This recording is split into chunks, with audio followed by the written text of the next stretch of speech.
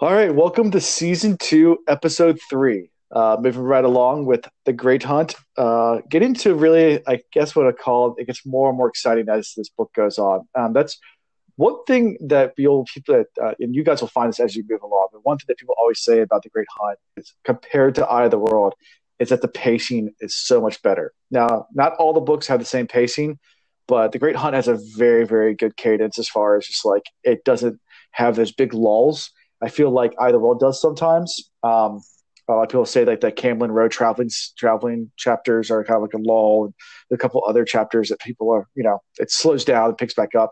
Whereas the Great Hunt keeps going pretty steady the entire book. So, and it picks up fast and just rides. So excited to get into the Great Hunt a little bit further in, and this is definitely going to be an exciting episode. At least I think so.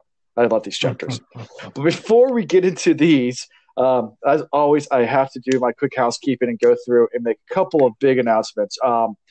First of all, the biggest announcement is if you're listening to this live, you're a patron because we went back to patron only for our live recordings. Now that level starts out at a very low entry level is $1 a month. But with that being said, we've actually had four new patrons in the last week join. So we had Mandarp, our horse, our talking horse on Discord. MK are the ambulance seat. Luce Theron and Dean Moxley himself. It's Dean Moxley. So thank you guys so much. Appreciate all the support you guys give us. And whenever we get new patrons, it's very exciting for us. As far as anything else in housekeeping goes, the next giveaways I'm going to do, I was trying to plan on doing one in August, but instead of just doing it like every other month or something like that, I'm thinking about revamping that and going to kind of like milestones, giving it away. So, we're kind of steadily marching towards a couple of big milestones. We're getting closer and closer to that 10,000 downloads mark. We're well over 7,000, almost to 8,000 now. When I just checked it before I got on here. Twitter followers, we're marching towards 1,000 followers. And we still got a ways to go there, but that would be a big milestone for us. And then also think about doing giveaways as when we get a certain level of patrons. That's been growing as well. I do want to reward our patrons and stuff like that for maybe set some milestones. I know I'm allowed to do that. There's a couple of things you can't do with Patreon as far as giveaways, but there are things like that you can. You can set goals and do a giveaway or something like that. You just can't make it a lottery. So, so we're gonna do some more giveaways. They'll be coming soon, so we're looking forward to maybe giving away books. Another thing we have in the works as well is possibly a merchandise store.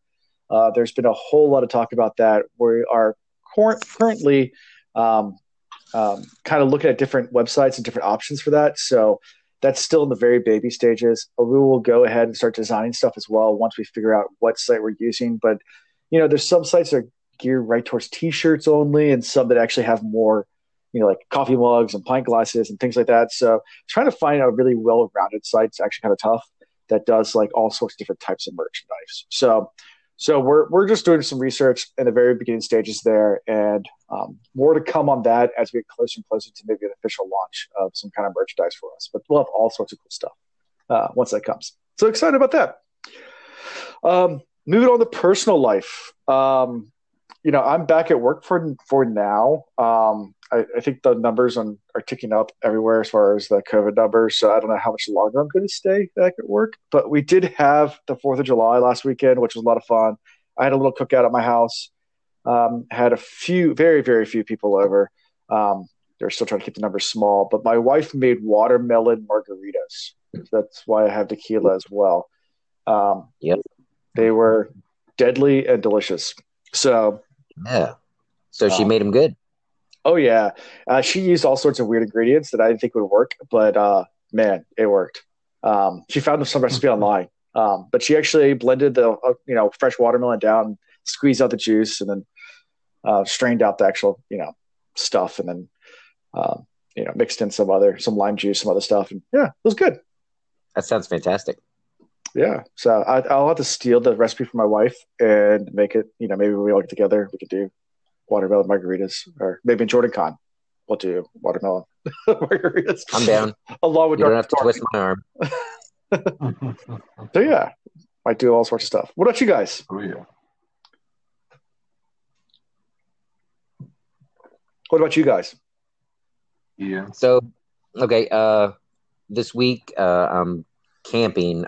I'm putting up air quotes like you guys can see it. I'm camping with the boys. We're at a campground, but we're staying in a cottage, so it's air conditioned and everything. So, kind of camping light, but been doing a lot of fishing out here. Where we're fishing, it's pretty close to the York River.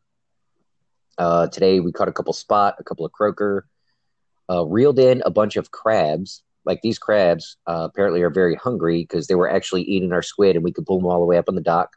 And we reeled in a little sand shark. So we got all those in the fridge right now. And if we catch some more tomorrow, we're going to do a little fish fry and grill that stuff up and steam up the crabs. And it's been a lot of fun. 4th of July, I did out at the River House. Y'all on Discord have seen some pictures of a lot of the sunsets I put up there, but there's a campground nearby there that does fireworks. So we just did a little party in the neighborhood. One of the neighbors had a live band out there. Yeah, so the last, telling you, man, since my boys have been out with me, it's been like nonstop partying and hanging out and just having a good time. So I can't complain. Speaking of fishing, one of my good friends, Ian, maybe you have to come down for this because we're actually in the process of setting up a chumming rig for his boat, so we could actually go shark fishing and cobia. Yeah. But we're setting up a chumming rig where we're using PVC pipe, where we can basically grind up a bunch of stuff and make a chum line, so they can catch shark. So, yeah, good fishing for shark. I've got one rig set up for shark right now, with braided line, and then the end is all metal and giant nasty hooks, and yeah, I'm ready for that. Yeah. So I had a really interesting 4th of July weekend. Actually had all of my siblings together in one place, which is always fun. So we did a family COVID family only cookout, and we just got the opportunity to really just hang out and enjoy each other's company. And then on Sunday, hung out with my boss, one of my bosses, job number 3 and 4, at her house, and her husband and I grilled a bunch of food. So really 2 major cookouts. Other than that, just been busy with work. I got my marketing company, if you can call it that, kind of set off. It's a one-man band show, and gotten 15 leads in 2 weeks, which is pretty awesome. But I've only gotten 1 conversion. Still, that's pretty great for a small group of chiropractors and brain.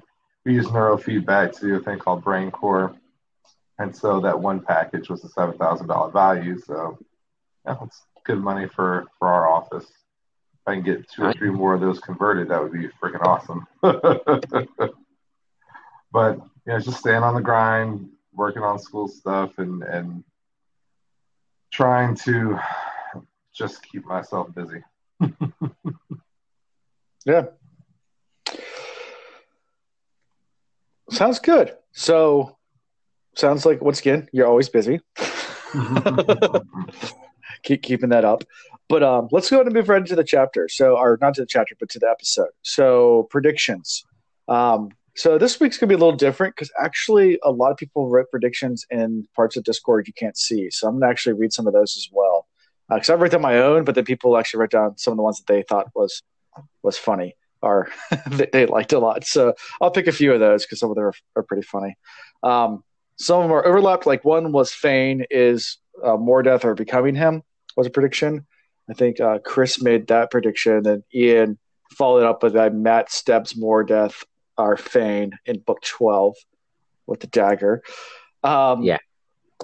Moraine is HBIC. I think Chris made that prediction. She's the boss bitch. And then going down, the one prediction is that we'll learn a whole lot more about Aes Sedai if we ever do get to Tar-Valon. Obviously, we probably will there. One prediction that Ian had as well is Althor is not really Rand's name. It might be something confusing with the Dark One. And another one that Chris made is that Tom will come back and hook up with Moraine. Something on a mustache. And something on a mustache ride. Mustache is. Mustache is ride. Yeah, there you go. Yeah. So just some interesting, good predictions from you guys last episode. So hopefully be a lot more. I feel good about all of those still. I still feel really good about those. Yep. Yeah, exactly. Doubling down. Yeah. So let's go ahead and get right into this episode because I have a whole lot of notes, and I know these chapters aren't extremely long, but there's a lot in them. I don't know about you guys, but I think we're going to talk for a little longer on these ones. So let's go ahead and get ready. I feel like we could have done a full episode on each chapter. There's good stuff in here. This is so freaking. I'm loving it. Okay, so chapter 5, The Shadow in Shinar. And the icon is the sunburst, which I know probably confused the crap out of you when you read the first line. You saw that icon, and we've seen this icon before. And we've always associated this with white cloaks. The Inquisition. The Inquisition. Yeah. So, thoughts about the chapter title now that you've read it and the icon? Oh, well, kind of like you said, getting rolling. I was like, wait a minute. I didn't think that was the direction we were going. But obviously we get a little glimpse of them in the middle of this chapter. But even still, that doesn't make sense. Them being in Shinar, I don't think the areas they were traveling in. Well, I guess we could talk about that when we get there. But sure. They're nowhere near. Yeah, they're nowhere near Shinar. Right. So I don't know. Still confused, but sure. It begs the question: does this particular icon only represent the white cloaks? Yeah. Well, I mean, maybe it does, but now we're seeing it pop up in places where, I mean, they're, like you said, they're in the chapter, but it's like, right, maybe there's more to this story because there's also a lot of black in that sun, so maybe it's something more to do with like a union between the light and the dark, the white cloaks and the dark friends. Or, I mean, remember our prologue, maybe there's enough dark friends within the white cloaks, or they're in a position with enough power that the white cloaks aren't as whitey as they thought they were. Yeah. Then are we sure it's a sun and not like an urchin?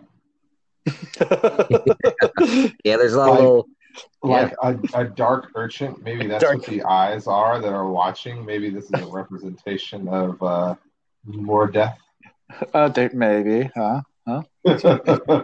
Theory. It's like The Shadow in Shinar is the title, and then if you really zoom in, which I can do on my tablet, it doesn't look like a sun. It looks more like a mouth with spikes around it and like tentacles. Huh. Okay. I can't zoom in on my book. So as you said that, I look really close to my book. I got my note was on the page. Like now that I'm looking at it, I'm like, this could be an urchin, and it could be a dark urchin, and it could be, part of the shadow. Yeah. All right. So let's go ahead and jump right into this episode. So before we get in there, I just want to recap from last episode, just in case people listening didn't, they're listening a week later, they don't remember what we just talked about. But last episode we ended that very last chapter, very last line was Siuan saying, if they ever found out what we planned, we would be stilled for it, and they wouldn't be wrong to do it. And we just we start right where we left off, and then they start talking about stilling. So that's the first thing that's going in, is we learn more about what stilling is, how rare it is, and a couple of things about how often it's happened, or to even Amberlin Seats, it's happened twice. We learned also a little bit about what their plans were, because apparently they've been searching for Rand, this boy, for 20 years. So this has been like their lifelong mission. So I know Ian at first was talking about like, oh well, the Dark One has so much together and blah blah blah. Like they've been planning as well for a very, very long time. maybe not as quite organized because they have to keep everything so secret. But at least the two of them, Moraine and Swan, our Airline Seat, have been planning. So. Right. And so far, I was going to mention that, like, okay, we got to give some credit to, air quotes, the light or the side of the light. We have at least two people that we know have been working for some time towards this big end game, not just the little piddly infighting that we've seen between the Aja and, your White Oaks just hunting down some dark friends. I mean, these two are focused on the big picture. Right. Going back to the stilling, though, I don't want to breeze over that too much. They did mention, what it was involved or what was involved in that. But they also point out, I mean, the obvious. This is the Amerlin Seat that is at risk of having to go through that. And there were only, was it just two other or three other? Two other Amerlins have been stripped of their stole and staff. And both red, and both with the red Aja. Yeah, so wildly significant. And then you also, that also gives us a little taste of the politics still. They were red Aja replaced by blue. That's just another reason why the red Aja not only hate men, but apparently hate or would be eager to strip a blue Aja Amerlin Seat, from power. And the two that were stripped had horrendous crimes. I mean, one was stripped for not helping Manetheren because, obviously set idle as Manetheren fell, which is, if you think about how great of a nation Manetheren was, we talked about that in the first book, for the Amerlin just to sit there and, sit on their thumb and say, like, I'm just not going to help you guys. That was a great crime. The second was stripped for propping up Arthur Hawkwing, who ended up destroying, taking over the entire world and actually turning against the Aes Sedai. Once again. And just to be very clear, only twice since the breaking of the world has the Amerlin Seat been stripped of stolen staff. So it's not saying that there was just two Aes Sedai that were stripped in total, but two Amerlin Seat. I want to make sure that I got that. Yeah. Sure. Yeah, and they say it's happened multiple times that they memorize all the names of all the Aes Sedai that have been, but it's not that many still. It's still rare. Even amongst everyone else, but it happens a lot more commonly, I guess, amongst everyone else versus only two Amerlin Seat. So it's very, very, very, very rare for an Amerlin Seat to be. Yeah, but like the crimes you pointed out for the other Amerlin Seats that were stripped, like what our two Aes Sedai here are planning or plotting or what they're involved in. So far, we've only seen what we think is good stuff happening. I mean, okay, they went and they found these boys and Moraine sees something in them, so they're trying to protect them, but there's got to be more to it than that. That alone isn't reason, or at least it doesn't seem to compare to what these other two Amerlin Seats were stripped for. Right. So how else were they involved compares the get plan into? That they have for our hero here. Right. They get into that more, the prophecies must be fulfilled. That's one thing they said. Yeah. And Moraine's actually getting kind of upset that Swan's not getting angry at her as much as she should. So Moraine actually starts to poke the bear, I guess you would say.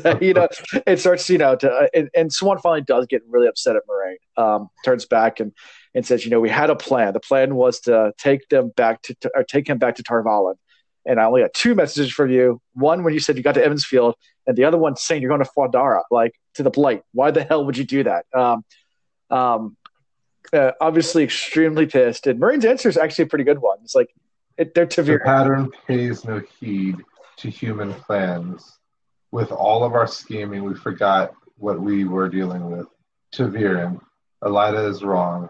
Arthur Pedra Tanriel was never this strongly Ta'veren. The will weave the pattern around this young man as it wills whatever our plans.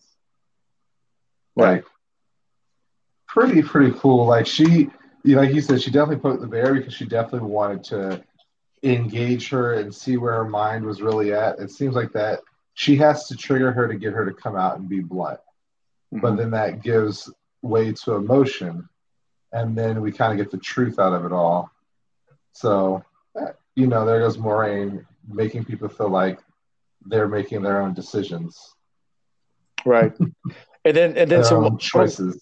choices. And then some of my favorite lines from this chapter come very next.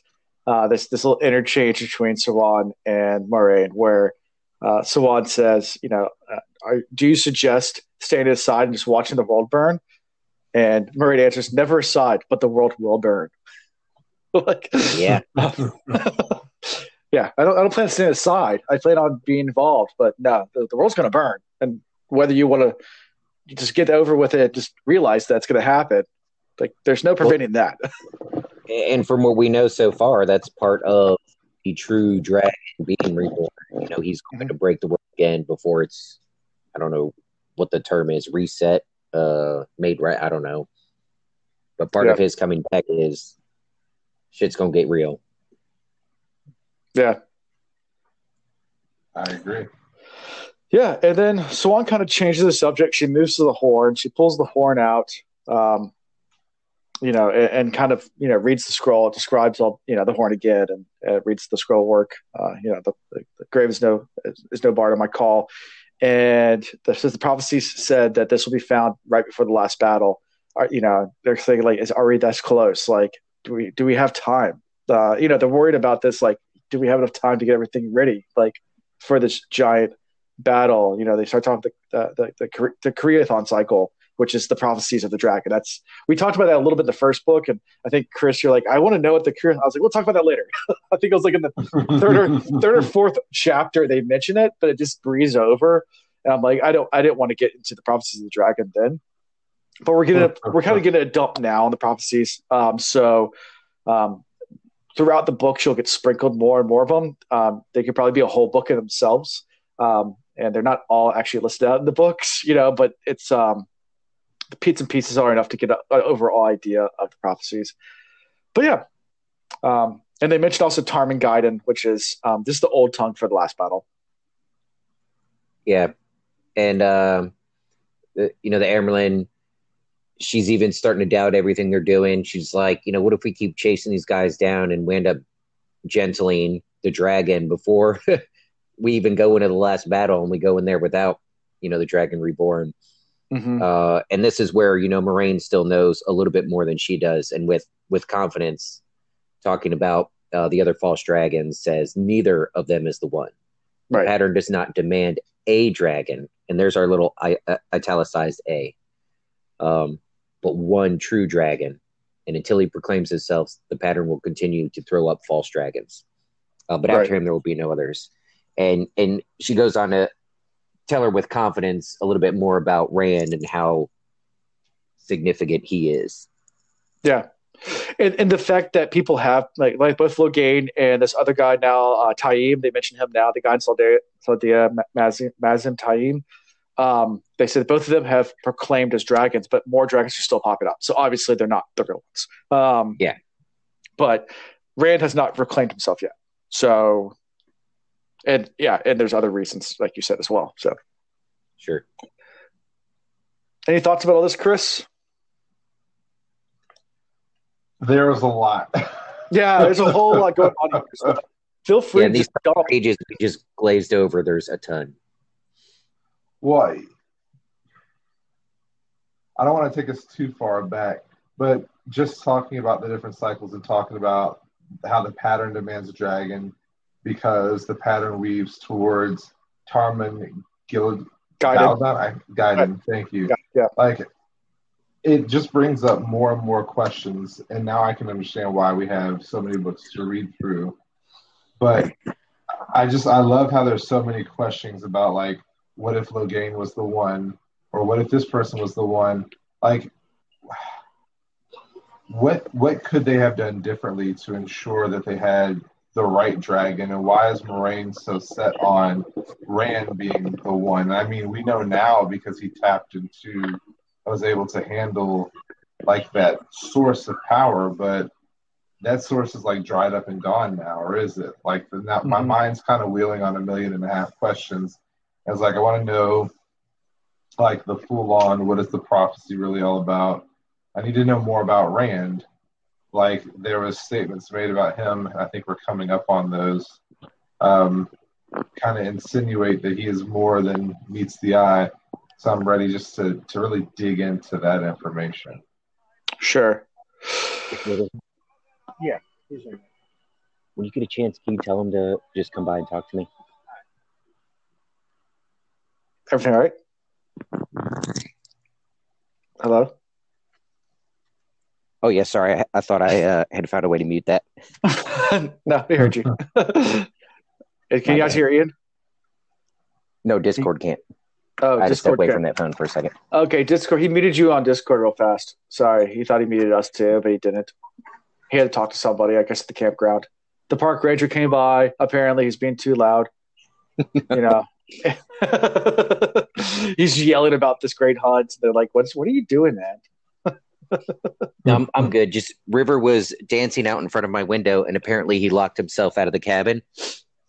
Okay. And I'm like doing hand signals to try and direct him back over to the door so I can open it. And then I go to the door and he's not there. So I Gotcha. tried to be Okay. crafty and find him before Chris finished his point. But then I heard y'all got quiet and I was like, oh, I guess they can hear me.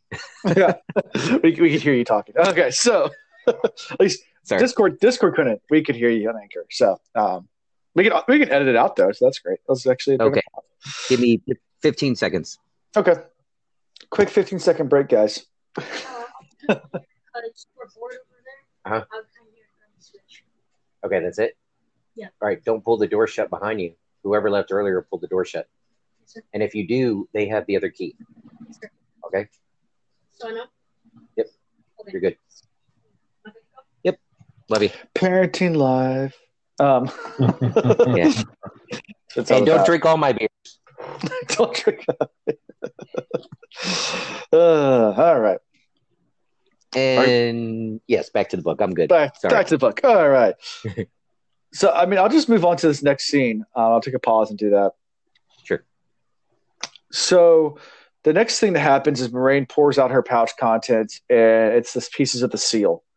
And the Amberlin seat. Swan puts them all together, and explains it makes the ancient sign of the Aes Sedai. We get a little more about that again.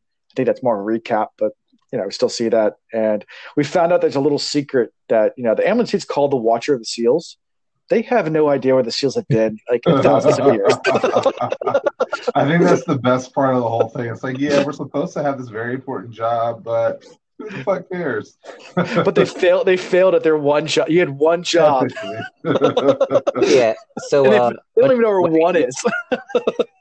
when they do this for the series, they could just cut to Mel Brooks and Men in Tights and walk up and be like, Aes Sedai, what are you doing up there?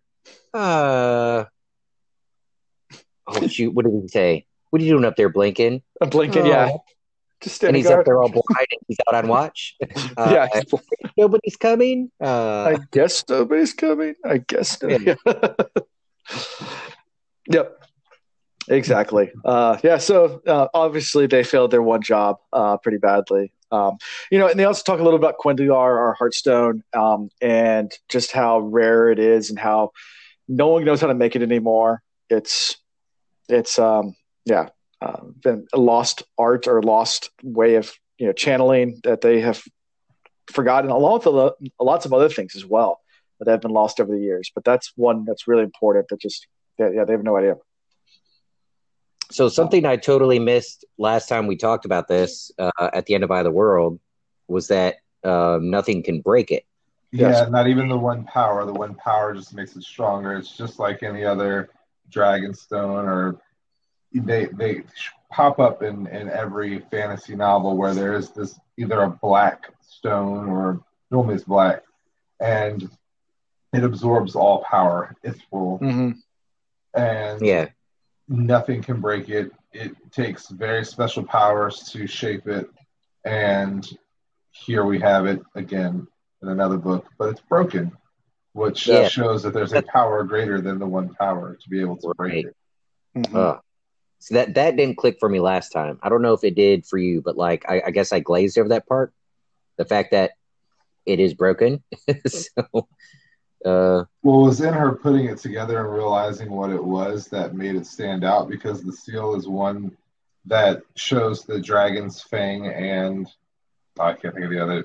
the flame of Tarvalon. Yeah, the flame of Tarvalon together, rather than being two separate entities that are against each other.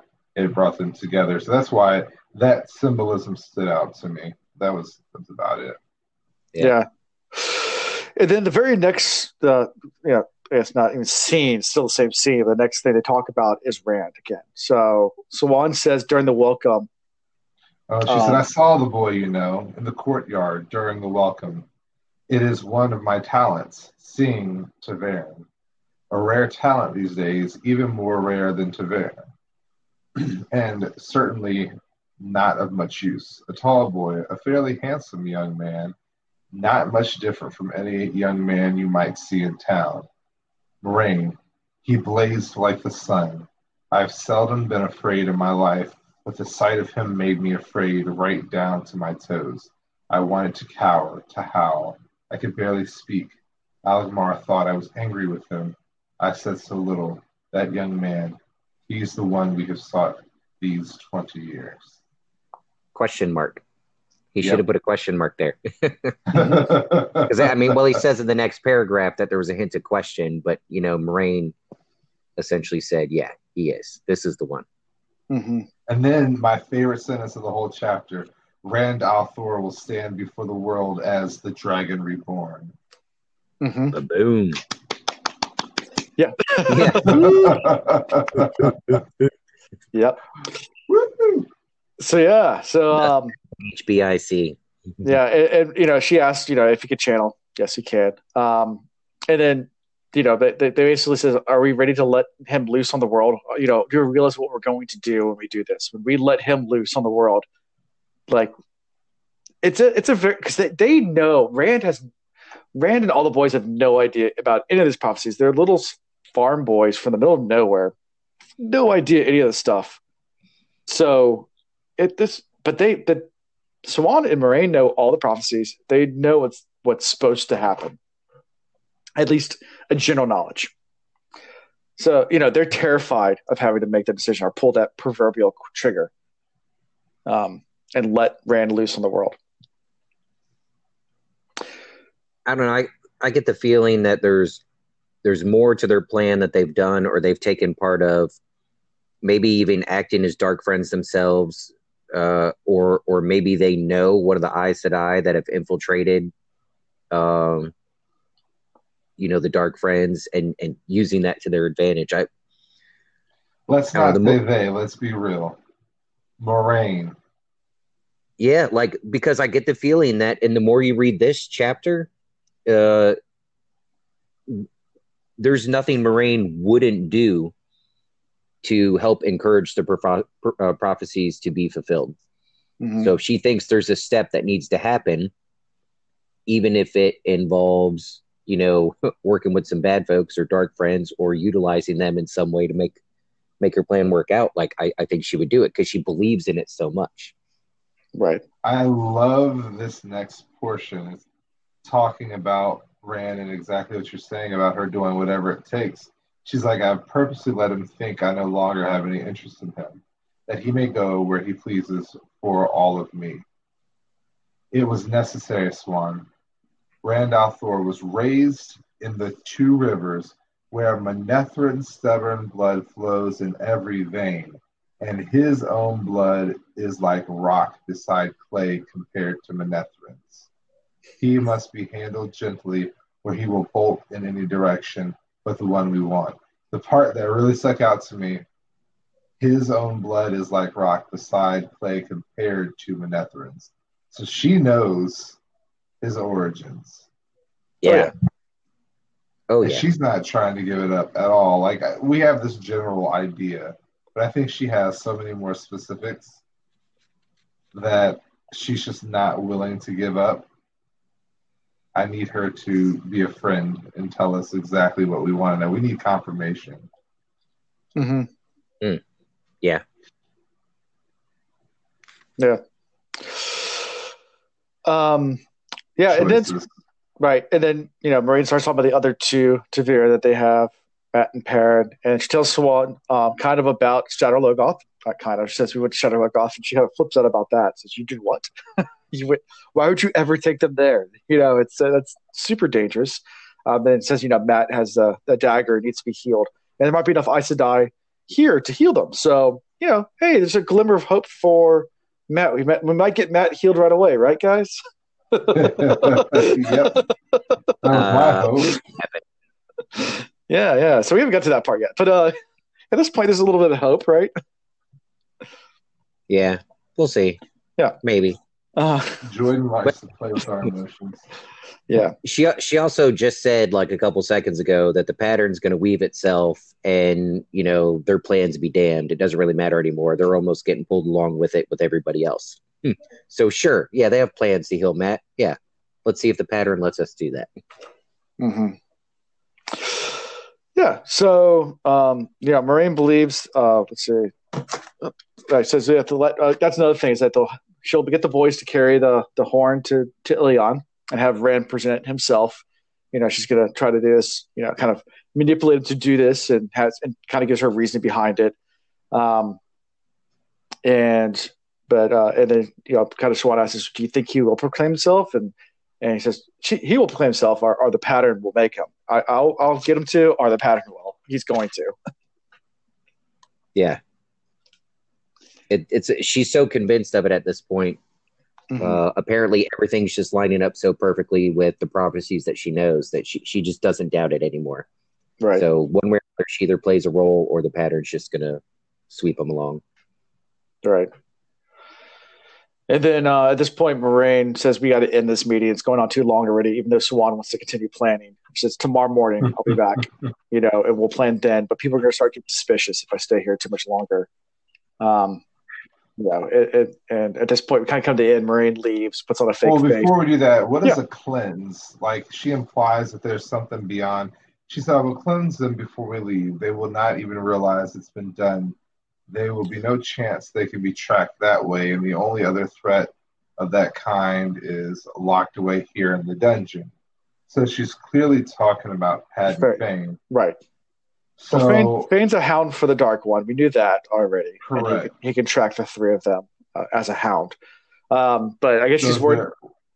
I guess she's worried that other people can track them. That's why they burn the clothes. I mean, you think about like dogs or anything like that. Like if you get rid of all your clothes and have new clothes or whatever, and I guess the cleanse is changing the scent. Like that way. If you try to. I'm thinking about like bloodhounds and things like that. If you try to get. Gotcha. I kind of had that same thought, but I was like, is there? Maybe she thought there was a spell put on them prior to. I was just like, my mind kind of went spinning on that. Like, when would that have happened if it did happen? But maybe she's just taking super precautions. True. So. Maybe. Possibly. Yeah, and then like I said, she leaves the ambulance seat and puts on this fake face to seem like she was punished in front of Liandrin. So before we move on to this next point of view, let's go back and talk about anything we might have missed from all of this crazy dump of lots and lots of information. Go ahead.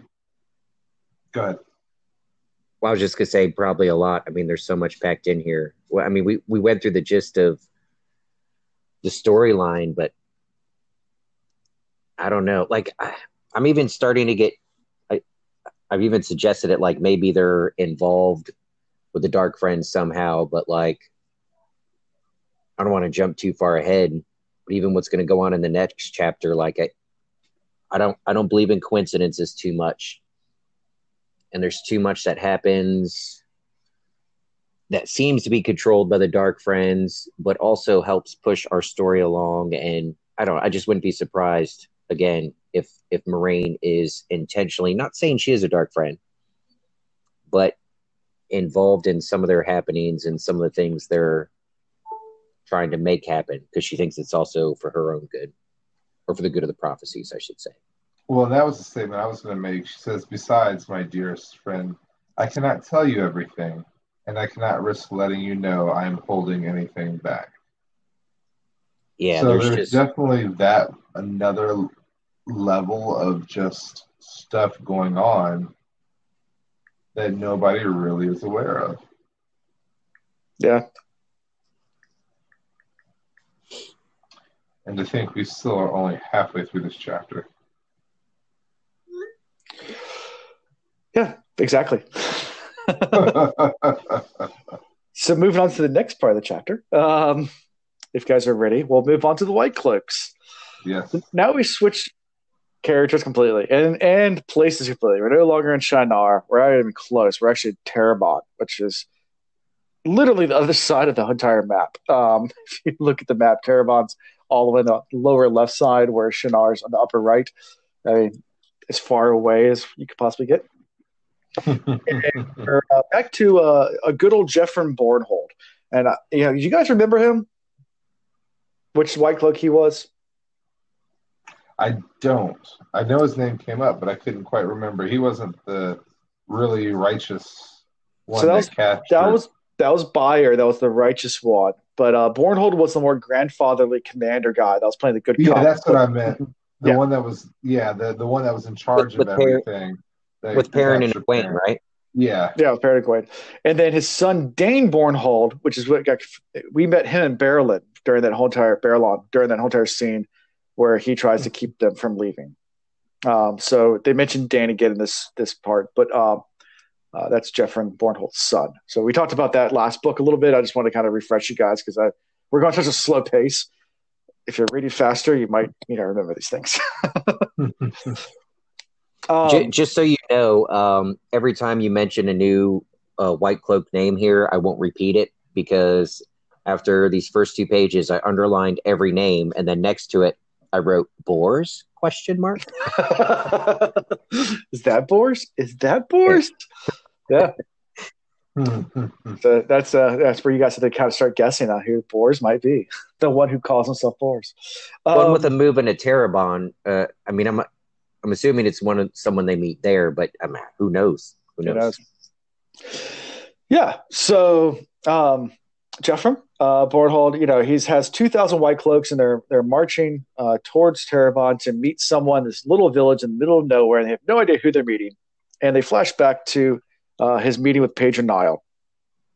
Pedro Nile is the Captain Lord Commander of the White Cloaks. He's the head.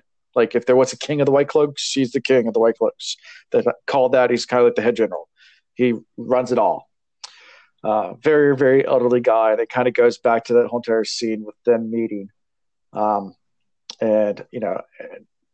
Jeffrey's obviously really upset that he got called away from Caemlyn. He said he had important things to do there, and he left Eamon Valda in charge. But he's pretty sure that Eamon Valda will just run off and chase after Elaine and try to go take over Tar Valon himself. And his son's with him too. So he's kind of nervous about all that. Obviously, as a father, he doesn't want his son to. And Pedro cuts him off and says, Valda's a good guy. He walks in the light. I'm not worried about him. But let's talk about you. Your orders are to march to Terabon. And when you get there, you're going to meet someone, and they'll give you the rest of the orders. And he's like, with 2,000 troops, that's a lot of people. Are we going to war? Is that what's going on? Pedro Nile refuses to answer any of his questions, really. Just follow orders, pretty much. You'll get told when you get there. And let's talk about that before we move forward back to the regular time, because it's kind of like a flashback. But yeah, you can tell by the italics that this is inner monologue, and that there are frame of thoughts that Jeffrey is going through. Of course, the part about his son, which, whatever. But then you get to the whole idea, is it war, my lord, Captain Commander? There is talk in the streets, wild rumors, mainly about Otter Hawking's army coming back. The old man didn't speak. He said the king, and then the commander comes back, does not command the children. So, this is the most important part, is this concept of this army that's come back. How old or how far back in time is Hawkins again? 1,000 years at least. Yeah. It's been a minute. Yeah, it's at least 1,000 years ago. So I think 3,000 years is the breaking. 2,000 years ago, it's the Trolloc Wars, and 1,000 years is Otter Hawk. It's 1,000 years increments. So I think Trolloc Wars was when Manetheren died. That was 2,000 years ago. So this is 1,000 years ago. So it's been 1,000 years. So it's why is this really that big of a concern? That's kind of my thought. It's I really got lost switching into this character. I'm this is all very interesting, but somewhat confusing as to why we're switching the entire, like, everything completely. We're moving away from the storyline entirely, is what it feels like. Yeah, so this is something that Jordan starts to do in this book, especially. So the first book's pretty much all Rand. We'll have a couple chapters of different characters, but as we move on, this is going to happen a lot. So we're going to have multiple storylines all happening at the same time and completely different characters. And rather than doing completely whole chapters, he'll just switch and give a snippet. Like, so you might have like 4 point of views in one chapter. So it gets confusing a little bit, but I think they actually break it up with like a little line or whatever, if I remember correctly. Yeah, rather than having 1.5 line, they give 2. Yeah, so you'll see that, and it does happen, and and the storylines do tend to run together, break apart again, run together. So, but they're all happen at the same time, and I get it because like you can't make this a whole chapter, this little part right here, so you have to put somewhere. It's only a few words, so It works. Yeah. So just let you know, it will happen again and again throughout this book and throughout the rest of the series. So as he gets bored with one character, he just switches to the next. Got you. Yeah. And some storylines you'll love, and some storylines you'll be like, oh, I guess again. Like,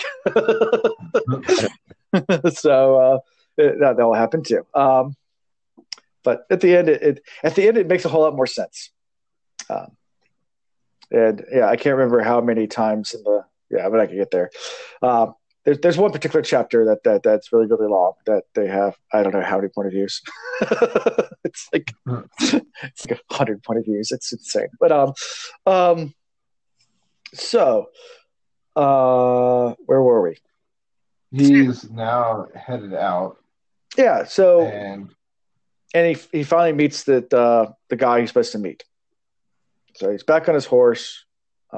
He begins and also you get a little peek into Jephram, the way he thinks here, because he has a couple of little inner monologues at this point, just about how he's not as quick to judge as other White Cloaks are, where everyone's a dark friend. He's definitely a guy that wants to seek truth first, and you saw that with Egwene and Perrin, whereas Bayard just wanted to kill them. Yeah, and he kind of wanted to dig out more. And I think he actually believed that they were just there at the wrong time, even Perrin and Egwene, but he knew that they were lying at the same time too. Right. So he's not as a zealot as some of these people are, where they just, yeah. So anyway, I found it interesting, his thought process. So maybe he's not Bors, but he still could be. He still could be Bors. Yeah, so I just like the fact that they're headed towards the questioners. Yeah. And that really gives you a true framework for him, or it kind of rounds him off, because like he has true ideologies, like you said, where he wants to believe that people should be given a chance to explain themselves and to be judged properly, but then he has this real disdain for the questioners, because he knows that they're pretty much the kill first and ask questions later type of people. Right. Exactly. And they get into that, after that. But you can also see his disdain for the questioners. Like, he's very, at least in his thought process, very openly does not like questioners at all. The way he just thinks about them as he comes up, their pincers and how they go about everything. It just forced things like that. They're basically the torturers for the White Cloaks. That's what the questioners are. But yeah, I mean, I like the way they introduce themselves. The hand of the light, the hand that dug out truth. Mm-hmm. Yeah, and that's what those words, dug out truth. It's not like they coax out or they bring out. They're just going ahead and implying they're going to get it one way or the other. They got to dig all the way in and pull it out. They will know the truth. It's sure. Cool. Yeah. Yeah, so I did mention that they call themselves the Hand of the Light. They actually don't like the term questioners, which similar to the White Cloaks call themselves Children of the Light. They don't like the term White Cloaks. Those are kind of the derogatory terms for them.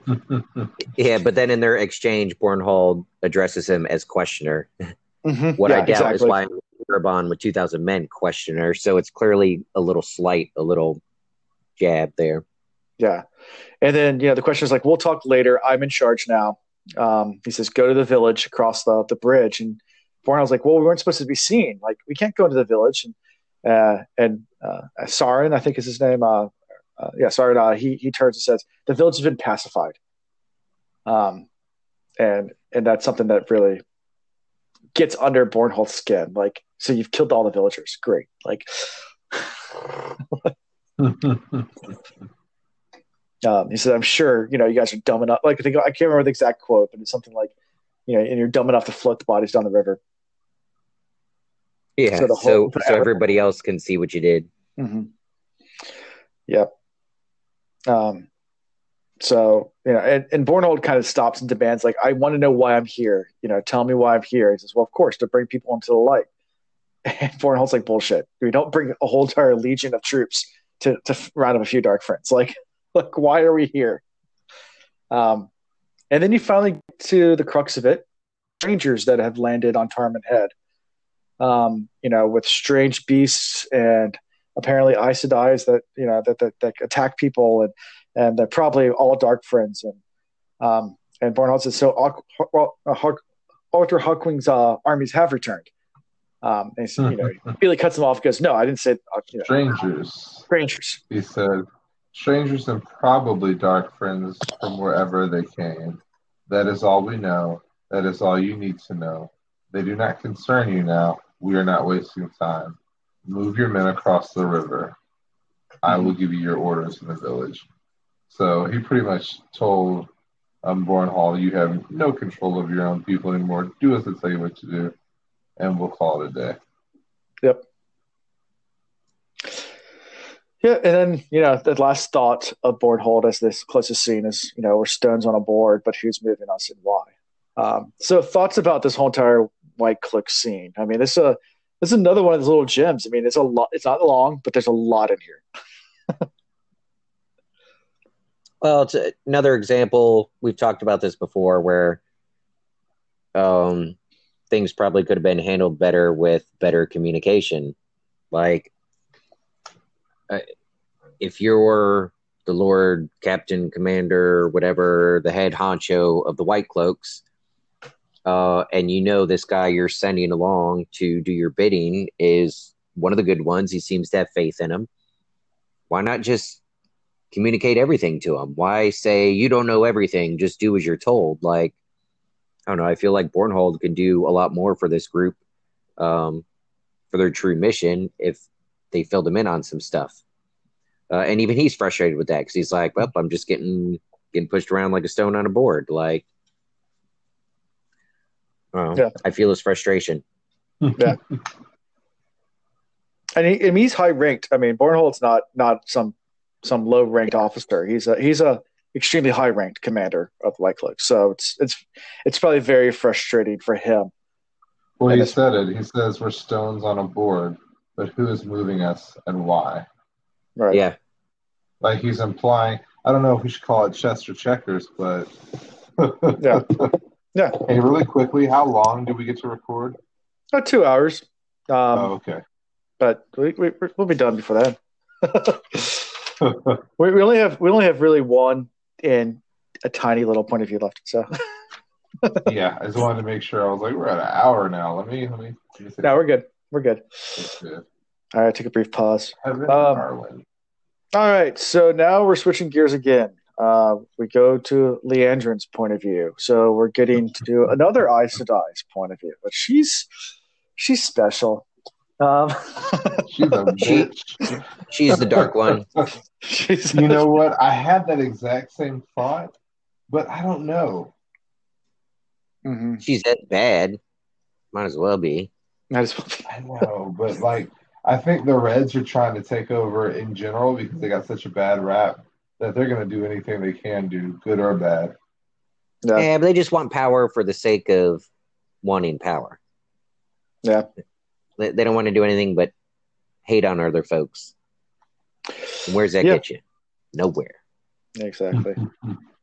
So it starts with her kind of walking through. She feels something like watching in the dark, something strange. She kind of just passes it, just kind of. It's the urchin. What did you say? I said it's the urchin. It's the urchin, yeah. The urchin, the dark urchin that's from Chapelson that's watching her from the shadows.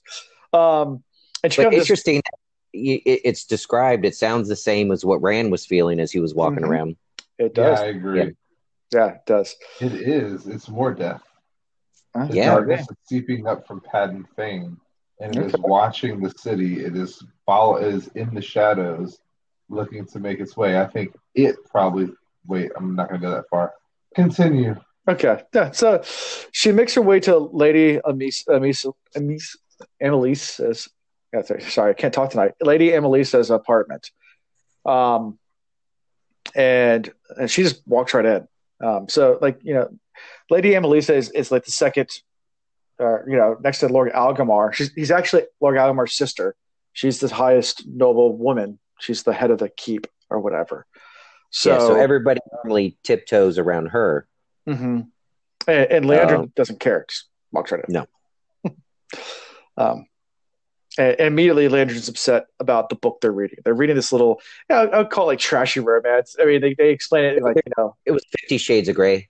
yeah, pretty much. It was 50 Shades of Grey. 50 Shades of Aes Sedai. Yeah, it's pretty much is what they're reading. And Leandrin is kind of, really upset about it since she's heard of this book before, but never read that kind of trash. Apparently a very prudish. Yeah. And she clears the room, tells her she needs to speak to the lady alone, and gets everybody out. And Lady Amis is actually offended by all this. She stands up. I mean, she's the lady, so she stands right up to the Aes Sedai and, says, that she is offended and you can't come in here like this and do this kind of stuff. And Leandrin just snatches the book out of her hand and throws it in the fire. And then starts doing Aes Sedai stuff. She's like, this is an insult. I am Shanarin of a noble house and the blood of soldiers. My line has fought the shadows since before there was a Shinar. 3,000 years without fail or a day's weakness. And then it's like, really? I'm going to stride across the room. I'm going to take your book. And now it's in the fireplace. That really sucks. Says flames leaped as if it were a log of fat wood, thundering as they picked up the chimney. In the same instant, every lamp in the room flared, hissing. So fiercely they did burn, flooding the chamber with lights. That's badass. Like, I want those powers so bad. I'll take the tank for power. Yeah. Giddy. Yeah.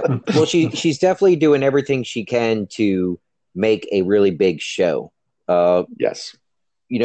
She talks about how this was part of or one thing she did was a special trick from childhood and got into it, how she can't truly compel. Right. But she can do all of these things to very strongly influence. So she can't force somebody to think a certain way or to do something, but she can come daggone near close to it. So it's all a bunch of showmanship. The focus was the book getting tossed, right? But as it goes in there and catches in flames, all the flames and all the torches in the room like swell and grow. And, it's this big ooh-ah moment like, I'm this great Aes Sedai, bow down to me. Right. And Leandrin then kind of throws more of these things to try to shape her as well, besides the trick that she's using, but says, you need to be careful here. There's dark friends and things like that, walk among in Shinar. And I think, that Lady Emelisa says something along the line of, don't you just hunt men that can channel? He goes, no, we hunt all men that are corrupted. Yeah. Across the board. And yeah, immediately Annalisa thinks that she's talking about our buddy Algorithm. No, not him, and starts freaking out, that you can't do it. And she's like, well, if you help me, I'll help you, and we won't have to make certain things happen to your family. Definitely, I wouldn't even say veiled threats, open threats. And then she does her little trick after that, where she, like I said, it's almost like a Jedi mind trick. Like, doesn't work on everybody. It's not. I wrote down Jedi mind trick. It's like right, not quite. So that doesn't work all the time. If you're smart enough, you can figure it out. But it's pretty convincing. Yeah, it's a good comparison. Yeah. It feels, I don't know. Jedi mind trick still seems a little bit more compelling. Sure. Yeah. Hers is just really, I don't know. There's a physical part to it, but with the showmanship and everything, and then like physically what she can do to them to cause pain. Right. But also with the Aes Sedai tongue and just being able to quickly convince them that there's no other choice but to choose to do what she says. Mm-hmm. So, and then after she has her kind of, I guess, her attention, she changes to asking about Moraine and Fane. And then it shifts to 3 boys almost immediately.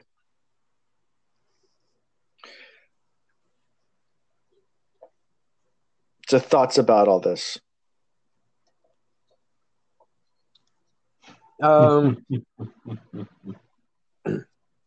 So in what we've read so far, has anybody told her about the 3 boys that were with Moraine? I mean, she would have met them. Elaida told the Amyrlin about Rand from Caemlyn because she came with Elaine before they left. Right. But I don't know about the other 2. Right, that's what I was wondering. So, but they would have known that they've been there. I think a couple of hours at this point. They might have been able to gather enough. I mean, I don't know. Maybe gather enough from. Yeah, it's true. In the ladies' talk. Mm-hmm. Well, anyway, so the reason I asked is like, was that a sexist comment that I heard from Ian? Yeah, like maybe she has. Now he's trying to glaze over it. Nah, don't do that. I missed it. What'd you say? Nope, you're good. Nobody else missed it. Oh man, daggone it. All heard it. All right. Well, I was gonna say that's a strategy. If I think I know something, but I don't know, like I've totally sat my kids in different rooms and just walked in there and be like, "Look, I already know about the 3 cookies you ate, okay? But tell me about XYZ." And then you like catch them off guard, and they're like, "Oh shit, he knows about the cookies. He must know everything." Like, and then they just start spilling the beans. So, when she just hits him, like, "Look, I already know about the three young men that Moraine came with, but who are they? Give me some more details." You feed them a little bit of info of what you know, and drag out some more. Yeah. Yeah, she what they say, fueled the flame. Not dark friends, no worse. By far more dangerous than dark friends, my daughter. The entire world is in danger from them. They must be found. You will command your servants to search the keep, and your ladies and yourself, every crack and cranny. To this you will see personally, and to no one will you speak of it, save those I named. None else may know, none. From Faldara in secrecy these young men must be removed, and to Tar Valon taken in utter secrecy. So, if the Amyrlin seat is here, who's back in Tar Valon that she wants to take these people to? Is there like heads within each faction, like a main red and a main green and a main blue and all that? Maybe. Sure. Well, that's kind of how I picture it, and she probably definitely want to get that back to her faction. Mm-hmm.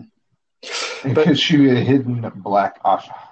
Yeah, well, that's what a lady Annalisa says. Is like, why keep secrets? You guys know, your sisters are all here. Why? And then that's when Liandrin says, "Have you heard of the Black Aja?"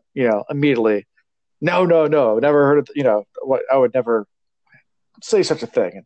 And Liandrin turns it around and says, "They're real and they're here. They're among us. So that's why you have to keep it secret." And do we continue to believe what we've been told about Aes Sedai, that they don't lie?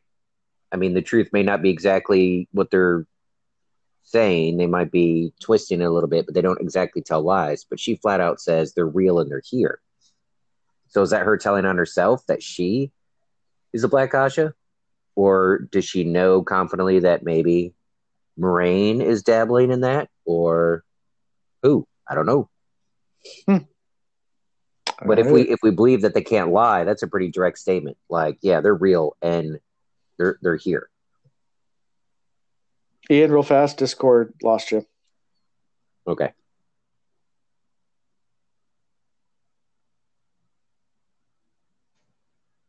Ian's reconfiguring, coming back. Someone in chat said, "I'm paying money for this. I can't believe Ian's gone."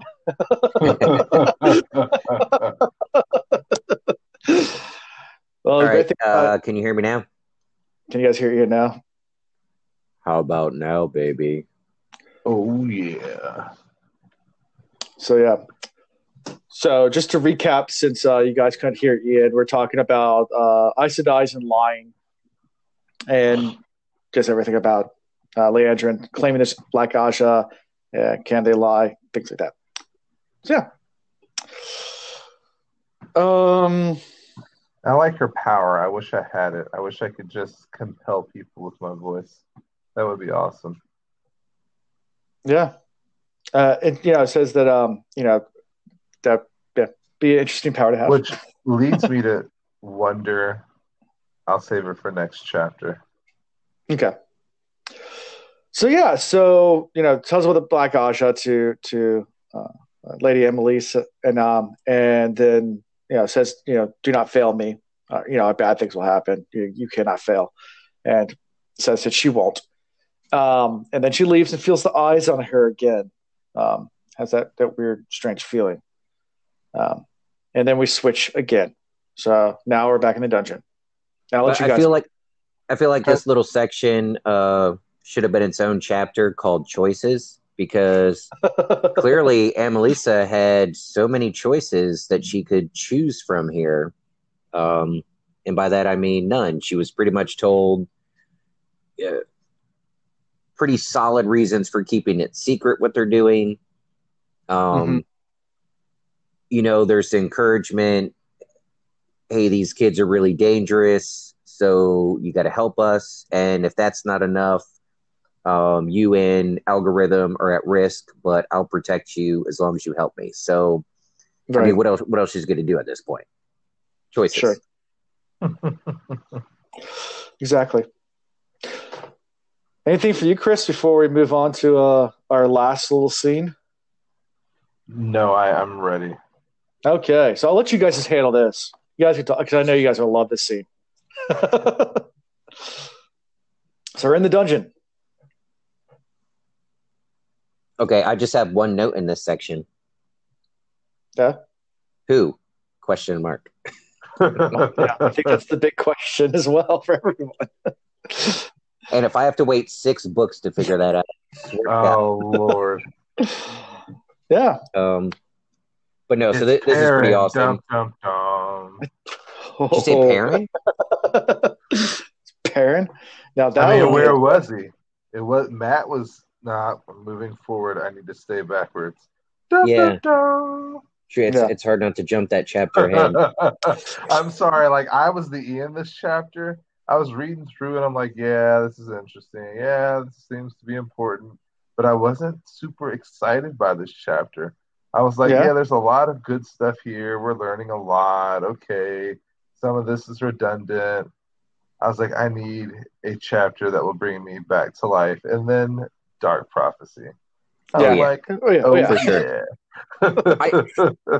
I think what was exciting about chapter 5 for me, though, was we were getting different perspectives. So you're right. Like it wasn't action packed per se. But we did learn about different people, different factions from their perspectives. And because we were deprived of that so much in the last book, I was excited to have it. So sure. So just for everyone that's listening to us, when the podcast comes out, that last scene is when they're in the dungeon, faints and they're smiling. He's waiting, and then the door opens and he says, "Not who I expected." And then he stretched with a callousness. He did not feel. Blood raced through his veins. He thought he could leap over the keep if he tried. Surprises for everyone. Hey, well, come on. The night's getting old, and I want some sleep sometimes. Like he get some like a supercharge of power from whoever this was. So Like, as much as I want it to be Perrin, it probably isn't. But Sure. who gave him like this supercharge of power? Like, who made him feel like he was on top of the world? Have we run into anybody yet that can make people feel amazing Yeah, with a Moraine. simple cut? Yep. Yep. And I have more to that theory at the end of the next chapter, but like this is why I kept hitting. I didn't want to go too far forward, so I probably sounded like I was babbling before. Nope. Like, we're both on the same page. I'm getting hints of her playing both sides in order to make all of this happen. Oh yeah. Like, I don't know. Yeah. Big time. Yep. And then you end with "It's never over." It's never over. The battle's never over. The battle's never over. And we end the chapter. So, final thoughts on this chapter before we move on to the next one. Like you said, Chris. Yeah, I think Chris already gave us kind of thoughts on this chapter, but Ian? Yeah, is it okay for me to like think Moraine is kind of being dark friendly, but also still really like her? Does that make me a bad person? I think neutrality is a good thing. Yeah. I live my life in the gray area. Yeah, and I think that's one of the things. I think a good writer, whenever they're writing a bad character, I mean, of course, you're going to have bad characters that are pure evil. I mean, those characters are great for literary devices, but it's the gray characters that definitely are more intriguing to me, at least. If you want to take from other fantasy series, well, I guess he wasn't ever that bad, but like, whether it's Harry Potter and Snape character. Yes, that's exactly who I was thinking about. Or even Jaime Lannister, where you go back, you hate him, you love him, you hate him, you love him. Like, you go back and forth so many times throughout the books. No, I just kind of hated him. Some people I kind of stuck with that. Some people loving Jaime, but yeah, it's yeah. I like Jaime more in the book than I did in the show, but we can continue. But definitely Snape is one of those. From Harry Potter. That's a good example. One of those characters that's kind of grayish, but good intentions at the end, right? Always. So, is anybody listening? We're going to take a quick break. I'm going to need about. Yeah. What did you say? You need how long? He has to deal with the kids in the cabin or something like that. So he's going to talk to the park ranger. I have to get another beer. So we'll be back in a bit. Feel free to Fred Boat it up. I think Fred Boat's still in here. Let me see. Is he? Good. Did he join? I don't know if Fred Boat's allowed. Let me go ahead and see if I can get him in here. All right, I'm going to kick off this recording. Okay, sounds good. All right, moving on to Chapter 6, Dark Prophecy. And our icon is the classic great icon, the Trolloc icon, which always means it's going to be fun. That's like, yeah. Reading these books, whenever I see that icon, I'm kind of excited. Yeah, my first thought, I'm like, all right, we're getting back into some Trolloc action. And pretty quickly, when you think about it, from the end of Eye of the World, where Rand thought, he had defeated the Dark One or Beelzemon or whatever he wanted to call him, and apparently was wrong. We're like a month later. Yeah. And the Trollocs are going to show up. All right, where are all of our main characters? Well, they're still in Fal Dara. And if they pop up anywhere further south than this, like if we float to our story with the White Cloaks or anything like that, it's still pretty alarming to have Trolloc action at this point. So I was ready for Jordan to hit the gas pedal on us. Mm-hmm. Chris? As soon as I saw this, I just thought, yes, finally, action, let's go. Yeah. I think we had a role reversal, Ian and I. I was like, I don't care about the Trolloc symbol. Like, we know what it's all about already. Dark prophecy, let's go. I want to hear about the dark prophecy. Yeah. Like, let's know what's going on. Yeah. So we start this in a dream sequence. So once again, I'll things are a little tell weird. you, Like, after listening or after reading the last chapter, I thought maybe Rand had finally gotten away at first. yeah, Like, because he played it really well. It's like, this doesn't necessarily have to be a dream sequence. hmm And then, Yeah. there was no italics to begin with. There was no like crazy staircase. There was no trippy anything. It was just like, this right. Trolloc is around the farmhouse. Maybe Rand decided to go back home after all, or maybe Matt and Perrin are back home, or hmm yeah, that was the original thought. That Yeah. was So short lived. yeah, they're in that farmhouse, and he sees Trollocs outside. They're trying to get in. They're banging at the door. They're just the door's giving a little bit. Um, you know, and he realizes there's only one door. He's trying to find another way out, but there's just that one door, and there's windows everywhere. But he's wondering why they're not coming through the windows. Why they keep on trying the door. And then also Matt's there.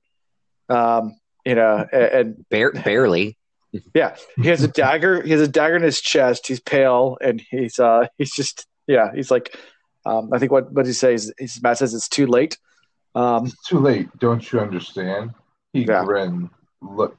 His grin looked odd on a bloodless, pale face, and the hilt of a dagger slid out of his chest. The ruby that capped it blazed as if it held fire. The gem had more life than his face. It is too late for us to change anything. Right. And then he turns and sees Perrin, and Perrin's saying it's over.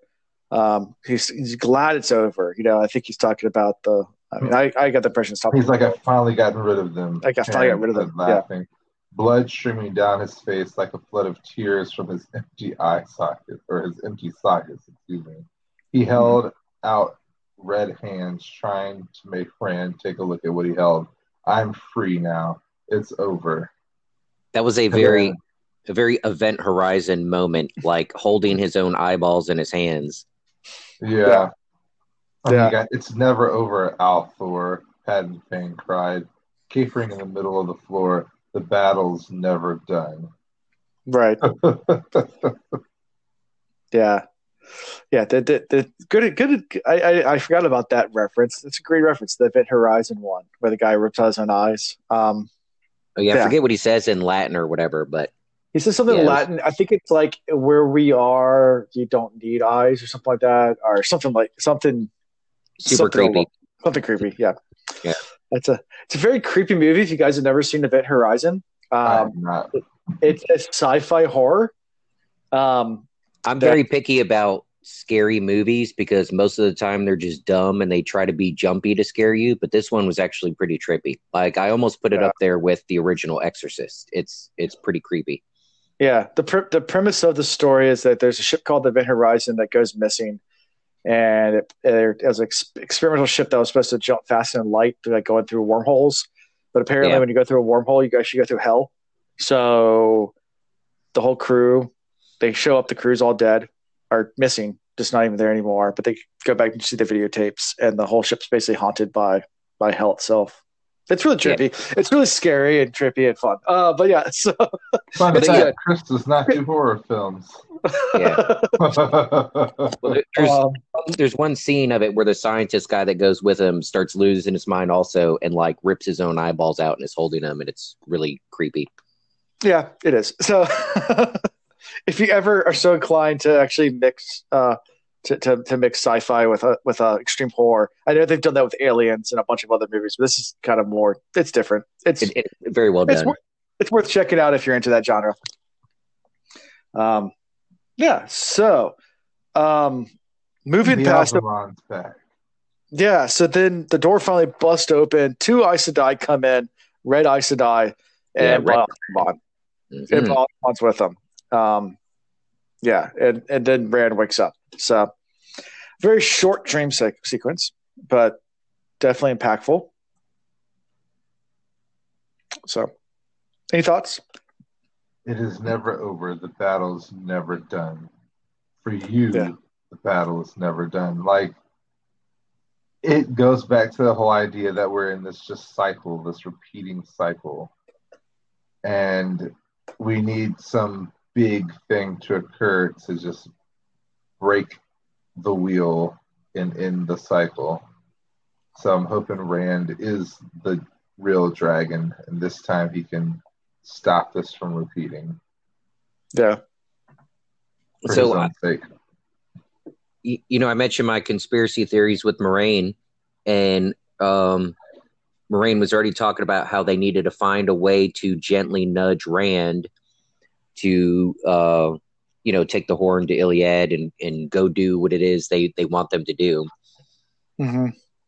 And then he's also getting this nudge through this dream sequence from, air quotes now, Beelzemon. Just letting him know, like, you can't run from this. I mean, you can try and leave and go home. You can try and leave and go in the middle of the woods. It doesn't matter. Our battle is going to continue. Mm-hmm. So from the dark perspective, there's encouragement also for Rand to continue on with this quest, if you will. Sure.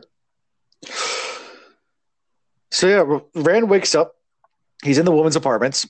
Nynaeve's there, and she's just rocking in a chair, knitting, kind of hanging out.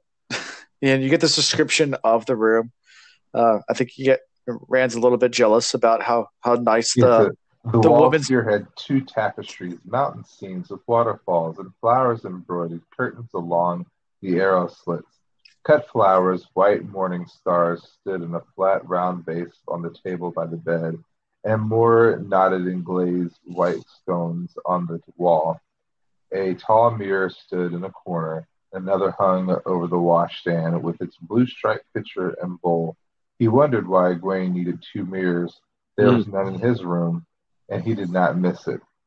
He said, in Shinar, men's rooms were always bare and stark. That's kind of,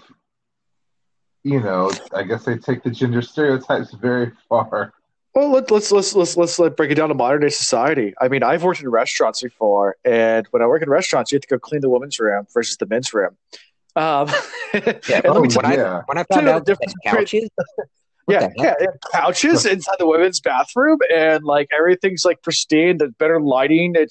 Everything looks better. You go to the men's room, there's still like pee in the corner. There's stuff written on all the walls everywhere. For a fun time, call this number. You try not to touch anything. If I gotta go to the bathroom, seriously, I'm going to the women's bathroom. Women's bathroom is like so much better than a men's bathroom. Just like this so much better. There's so much cool stuff in there. You guys have couches. I've never seen a couch in a men's bathroom. Let me just put it that way. But at least most men that have used restrooms at a bar at 2 a.m., like right around closing time, we were better prepared for COVID, because I've learned to enter a room, go to the bathroom, use the facilities, do everything, and touch nothing. Yes. Yeah. Well, you don't talk to anybody. There's a lot of talk. There's no conversation. We can get into a whole entire bathroom sociology experiments that have been done, and maybe for a different podcast, we'll actually talk all about that because it really fascinates me. But like, there's a whole entire unwritten code. But yeah, anyway, it's fascinating actually to study bathroom code. Every other urinal. Yeah.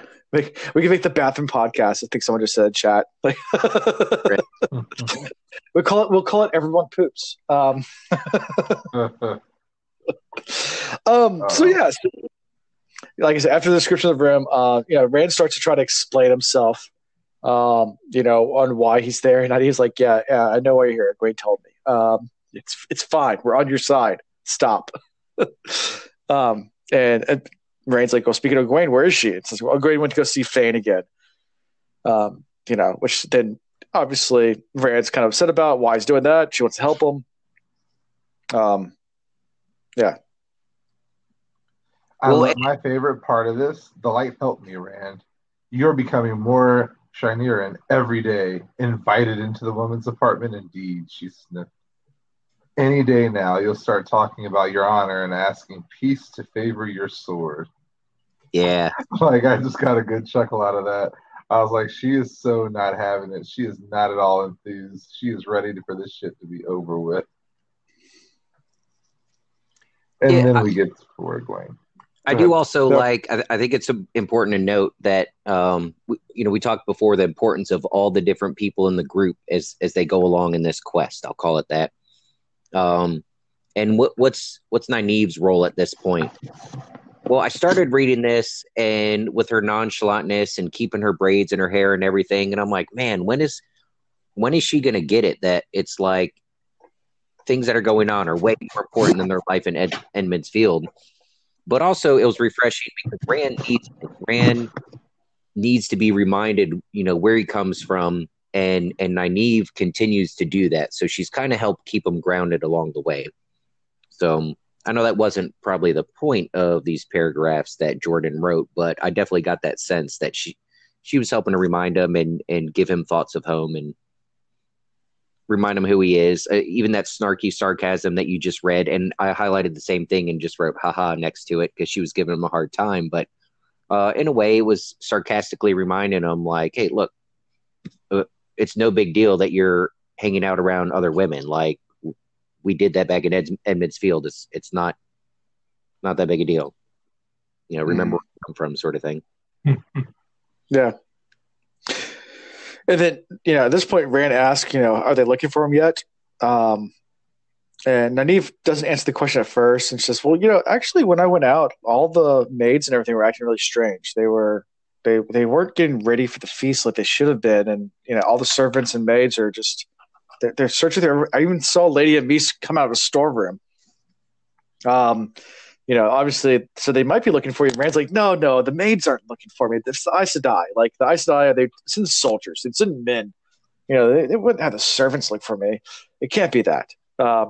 Which goes back to last chapter, what Leandrin made Lady Amis, and all her servants, part of that compulsion was to get all the people to search for them.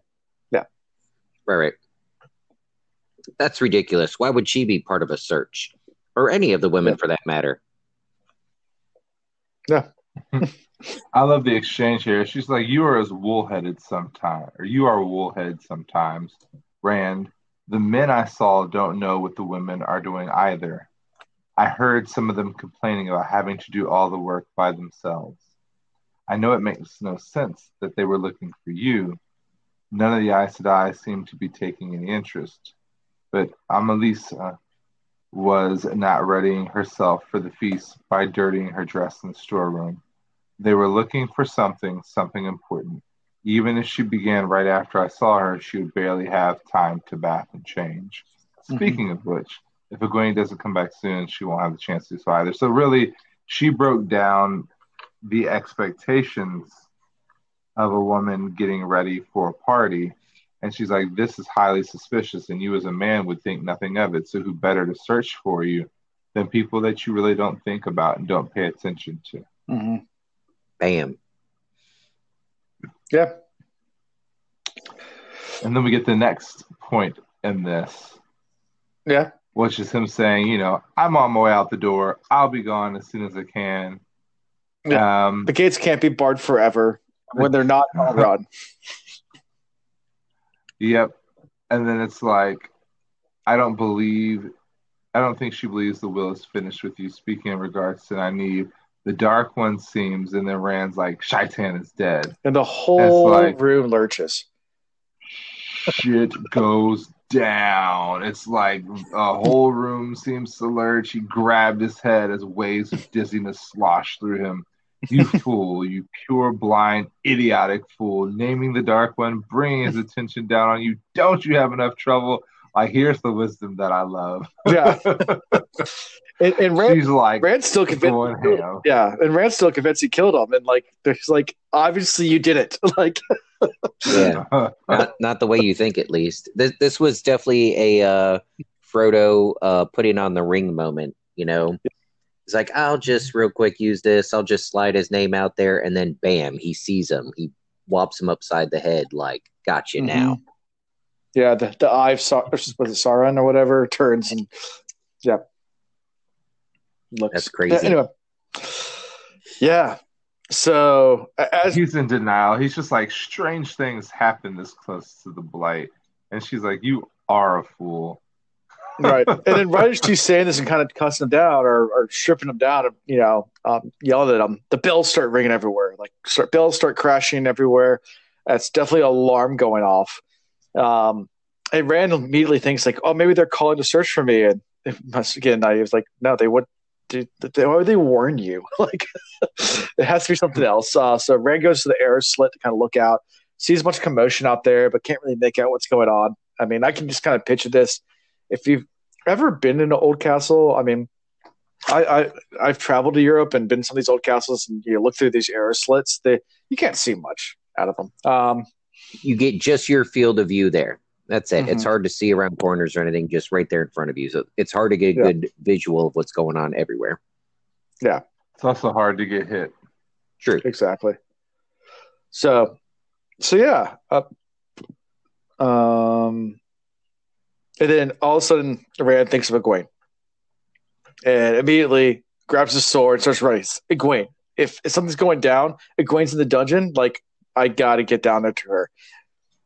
And then Nynaeve tries to stop him, kind of unsuccessfully, and he just barges out into the women's apartments, and women start screaming everywhere because there's a man with a sword running through the women's apartments, which is... That's what they call it those days? Yeah. Have you seen my sword? It's as large as mine. The pin is mightier than the sword. Hey, so I want to revive an old prediction. I know I got the book and chapter wrong because I called it pretty early, but boy, if he doesn't let go of this Egwene stuff, he's metaphorically speaking still going to get his legs cut out from under him. Like and I think Nynaeve, the back and forth between Rand and Nynaeve here is pretty good because Nynaeve keeps breaking down the situation even in the heat of the moment using logic and trying to make sense of what's going on, and Rand is just panicky at this point, and he's knee-jerk reaction and just running out there like a bull, kind of stupid. He's not the Rand that we started with. No, not at all. For sure. Yeah, no, he's grown a lot. But didn't we compliment him early on? Like, he seems to have good instincts, and but his instincts here are crap. Yeah. He's gone too far the other way, whereas he cowered, and ran away his first time. Now he's running towards battle, but not really blindly. Yeah.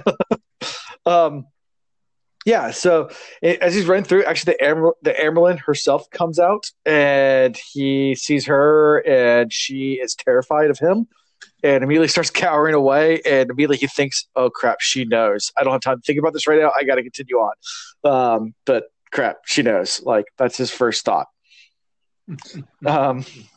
And, gets outside, and he realizes that there's battle going on. You know what's crazy? Like, the fact that this battle was going on and then he rounds a corner and sees a Trolloc, like, at this point in time, I kind of felt relief for him. Because if all of this wasn't going on and he ran out there and it wasn't that big a deal, or the Trollocs weren't out there, like, it would be highly suspect that he was there running around with a sword. There'd have been a lot more. But, like, now he kind of has an excuse, like, oh yeah, Trollocs come through. I was just helping out with the fight. Yeah. He got dumb luck there, like that. Yeah, a few times, because these 3 Trollocs come out, and he immediately tries to go into the sword forms and just panics and does them really sloppily, and the Trolloc dodges his strike. And they even mentioned, like, Lan would have been so disgusted at me right now. Like, yeah. And got to get saved because right at the same time, some Shannarian soldiers come around and kill the Trollocs for him. And he keeps on making his way through the keep. There's death everywhere. There's dead Trollocs. There's dead soldiers. People laying around everywhere. And then he comes into another, I guess, open maybe courtyard or spot. And there's a fade. Corridors. It was across the corridors. Yeah. And it's at the tail end of the fight. 6 top-knotted men lay bleeding and still, and a 7th was dying. The Midrol gave its sword an extra twist as it pulled the blade free of the man's belly, and the soldier screamed as he dropped his sword and fell. And here's Rand just face to face with the Fade. Yep. And the Fade turns towards Rand and smiles and just starts coming towards them. And See, and I'm getting excited here. I'm like, all right, finally, Rand can do some one-on-one, prove his worth. And then here comes this jerk. Here comes This jerk Ingtar comes to steal his glory. Like, look, Ingtar, sorry you didn't make it to the Gap in time and you missed the sale on the cool jeans, but that's not our fault. You don't have to go stealing other people's glory. Go fight someone else. But Ingtar, not only did Ingtar show up, but pretty much was like, Rand, why don't you go start with a couple of Trollocs? This is a little bit above you. This is real men stuff right here. You know, this big boy stuff. Don't you? Yeah, I'm double wielding swords, and you've only got one. Hello, why don't you go do something else? Yeah. So yeah. Basically, that's what Ingtar says. Is hey, just go to the girl, and Rand even offers like, why don't we take them together? And it's like, no. Nah, I got this, bro. I want all these experience points for myself. I don't want to have to share my XPs with you, bro. Exactly. Exactly. And Ingtar is completely confident. Obviously, like he's like this Fate's just taking out 7 Shannarans, and Ingtar's like, nah, I got this. So Ingtar goes to attack, and Rand runs because he thinks of Egwene again. And he feels ashamed, but he still runs anyway towards the dungeon. Yep. You know what? It's hypnotic, they say. Mm-hmm. It is. They. And we'll just leave it at that. Yeah, we're not going to get the bad decisions I've made. Yeah. Anyway. Yeah. So they get to the dungeon. So before we get to the dungeon, because this is a whole new scene, let's talk about everything that's happened so far. Anything we missed or anything you guys want to talk about? Well, I find it curious that the Fates still have the effect on him that they do, where his stomach feels knotted. Like, you would think by now Rand would be somewhat over that. I mean, he did fight Ba'alzamon. Oh, what is it? The gaze of the eyeless is fear or something? Is that the saying that they have? Yeah, where was that? But he is, I mean, he wasn't totally frozen. So I guess I see a little bit of growth. And I was about to make that point until you said, but he went and fought Ba'alzamon and he diced up some Fades when he was there to help his mom, right? Mm-hmm. Yeah. So, well, of course, according to him, he was just getting pulled along by the power. Right. So maybe that's part of it. But he's still better than his first encounters with Fades where he was just totally frozen. Right. A little bit of growth. But yeah, if you can dice up Ba'alzamon, like why are you even worried at this point? Right. So we get to the dungeon door and he notices the dungeon door is cracked open a little bit. So he kind of hesitates because it shouldn't be open, it should be barred shut. And he thinks about yelling in and he's like, oh, that would be a really bad idea. If there's people in there, you don't want to announce that I'm outside. So I can just picture this too, because he's going to bust up at this door and come in ready to fight someone that's in there. So that's what he does. He goes in and he rolls around. He doesn't realize the whole scene around him because he's looking for any movement, and doesn't realize he realizes quickly no one's in there. And then he starts to realize really the gravity of this. Yeah, I love it. It says his eyes fell on the table and he stopped dead, breath and even thought freezing. On either side of the still burning lamp, as if to make a centerpiece, sat the heads of the guards in 2 pools of blood. Their eyes stared at him, wide with fear, and their mouths gaped in a last scream that no one could hear. Rand gagged and doubled over. His stomach heaved again and again as he vomited into the straw. Finally, he managed to pull himself erect, scrubbing his mouth with his sleeve. His throat felt scraped raw. Slowly, he became aware of the rest of the room, only half seen and not taken in during his haste search for an attacker. Bloody lumps of flesh lay scattered through the straw. There was nothing he could recognize as human except the 2 heads. Some of the pieces looked chewed, so that's what happened to the rest of their bodies. He was surprised at the calmness of his thoughts, almost as if he had achieved the void without trying. It was the shock he knew vaguely. He did not recognize either of the heads. The guards had been changed since he was there earlier. He was glad for that. Knowing who they were, even Changu, Mhm. would have made it worse. Blood covered the walls, too, but in scrawled letters, single words and whole sentences splashed on every which way. Some were harsh and angular, in a language he did not know, though he recognized Trollocs script, while others he could read and he wished he could not. Blasphemies and obscenities, bad enough to make a single hand or a merchant guard go pale. Mm. He said to Egwene. Calmness vanished. Yeah. So a lot of people often ask or have been talking about the new TV show coming out. Will it be TVMA? And I point to scenes like this and said, yeah, like I the world have these kind of scenes. I mean, yeah, you get like the Mashindar that crawls down the throat was kind of creepy. That's still PG-13. This is like horrific. Like if they do this on the TV show, it's this is yeah. This isn't like your kids type thing.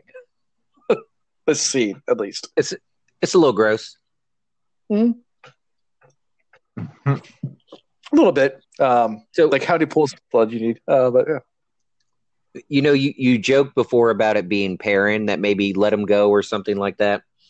But when they were talking about the lumps of flesh he couldn't recognize, looking like they were chewed, I was like, okay, does he fully like wolf out? We heard that Perrin may have been down there with Mat and Egwene. And not that I think Perrin. Well, that was my thought. Like, where is Perrin? Yeah, I'm not saying I think he's the one who killed the guards or anything. But maybe when this went down, if there were Trollocs around, maybe that's like his full moon. Like when the Trollocs come out, he just loses his shit and just starts tearing everything apart. Maybe. Sure. We're gonna find Perrin like 2 chapters later, just kind of like passed out from exhaustion in one of the gardens, just covered in blood and blood all over him, and he's like, "Yeah, I think I devoured 16 Trollocs."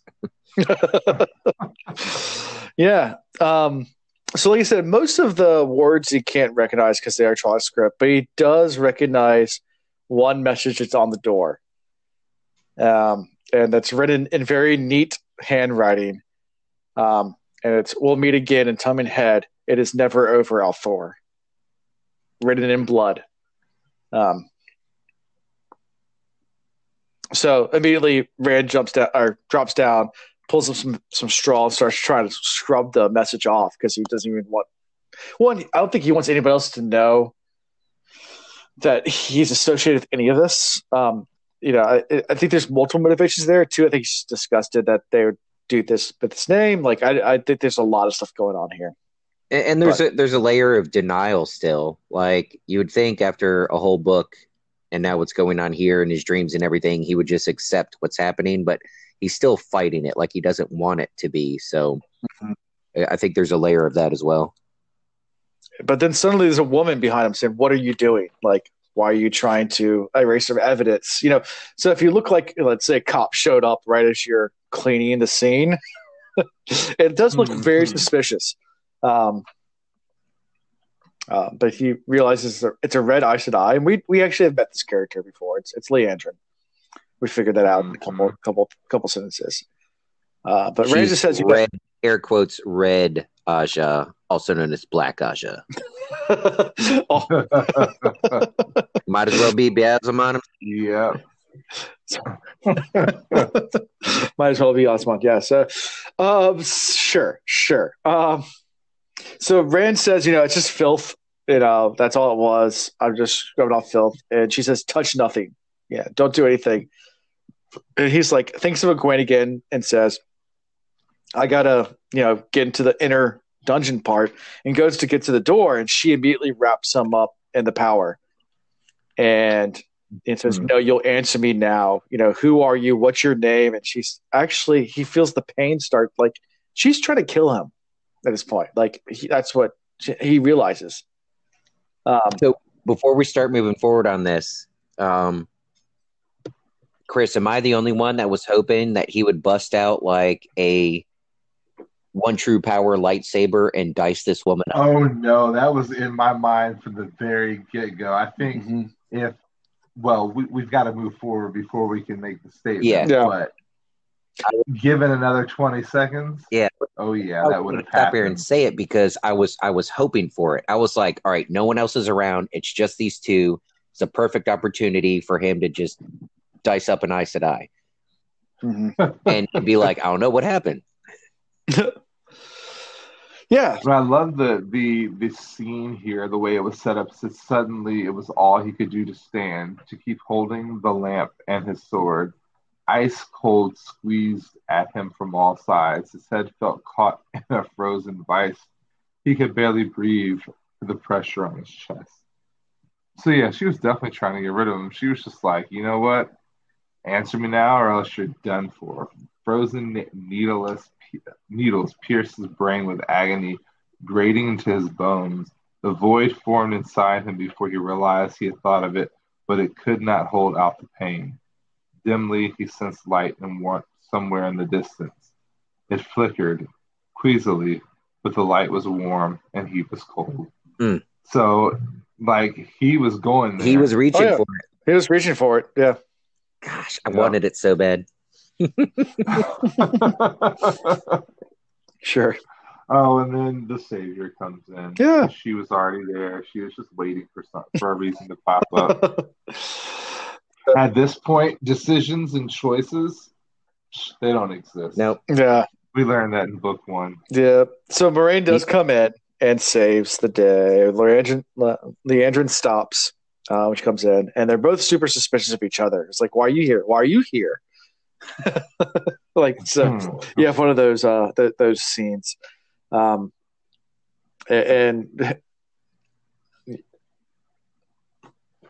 so Sorry, Liandrin almost has a better reason for being there. Like maybe she followed him down there, right? But why is Moiraine there? Or was she already there hiding in the dark? Maybe she was the one who let Pen free. And that was going to be my other thought. When she had popped up in here, I was like, she was already there. She needed a way of moving the horn. She's going to set the boys off on this adventure. Yes. But she also needed Rand to go a specific way. And we don't know what that way actually is. Yep. Because she's hiding stuff. Yep. And we know Liandrin's motives here is to find the boys. So that's why I say pretty sure Liandrin just followed him down there. Right? Yeah, Liandrin's goal is to get them to Tar Valon. That way the Aes Sedai can make use of them in whatever way they choose to. Right. Now, Moiraine and the Amlin Seat have an entirely different thought process. Whole nother agenda. And whole nother agenda. And only Moiraine knows the full agenda. Maybe she needs him to pair up with Mordeth and become the Dragon Reborn in all of his glory so that he can fight Beelzemon on even grounds. And, of course, that would shake and potentially rip the world, but then it would also cause a renewal of the world. Shenanigans. But then Rand still thinks about Egwene. So we don't get any more conversation between these two other than awkward stares that they don't trust each other. And then a little bit of untrusting, awkward stares at Rand. And then Rand's back to, where's Egwene?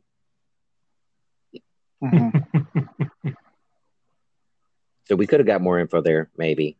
But this whole Egwene business is killing us.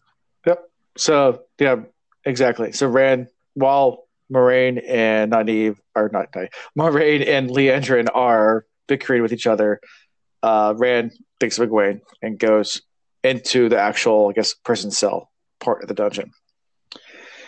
And right as he goes in, he sees some movement, and one prisoner just got done hanging himself.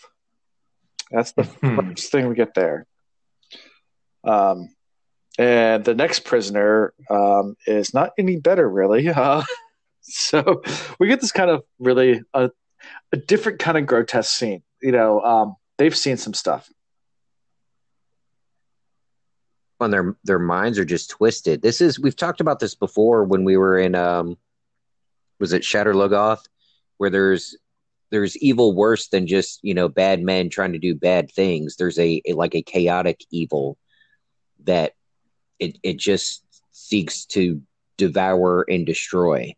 And if that's the type of evil that these two guys in their prison cells witnessed, I mean, that's enough to just make you go batshit crazy. At least that's what I'm picturing. Like, this wasn't just a little old dark friend and Padan Fain walking past them and taunting them.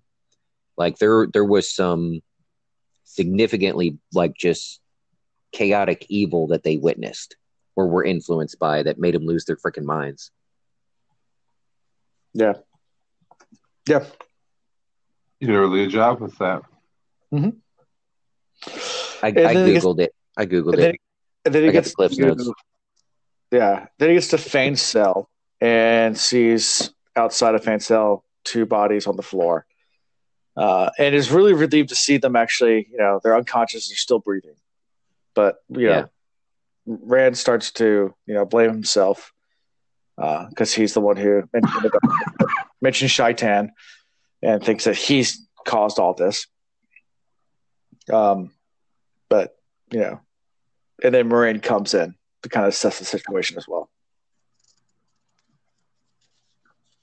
Yeah, so did you notice how Moiraine was quick to get in front of Liandrin to check on Egwene? She didn't want Liandrin healing and marking. I was there with you. Yep. Try to prevent that connection. But also, maybe trying to prevent her from, I don't know if she even has the ability to read anything off of them.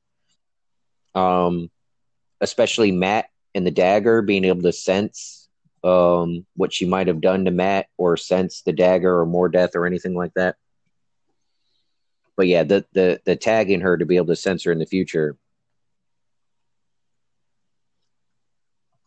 definitely caught on to that.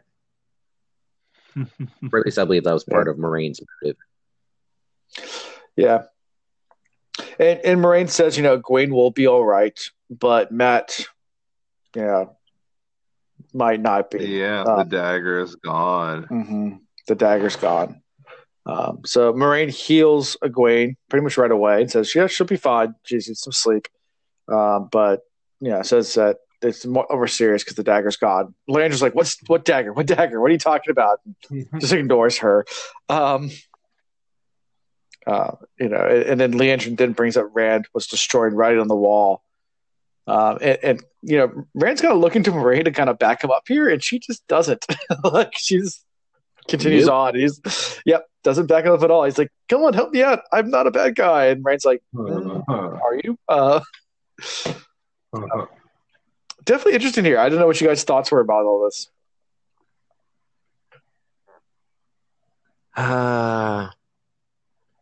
It's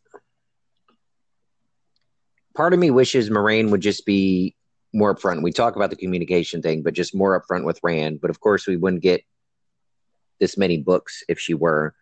But then also, what we've learned about Rand's character, I think she was right in her assessment when she was talking to the Amyrlin. Like, you gotta use soft hands with Rand, and you gotta be careful the direction you push him because he'll just go the opposite way. So, I'm starting to understand more why Moiraine is being as manipulative as she is with Rand, because otherwise there's no way to get him to do what needs to be done. So I just looked at this exchange, not so much that Moiraine is questioning him, but she wants him to think that there's still a level of distrust there. It's part of her plan to move him along in the future. Yeah. I completely agree. It was definitely one of those moments where he really reached out for the first time looking for her to back him up. And she just completely let him down because, like you said, it's part of her plan. I need to push him far enough but keep him close enough. Yep. That's exactly what she's doing. Yep. She needs to make it so it's his choice, his decision to go off without her onto some other quest. Yeah. Yeah.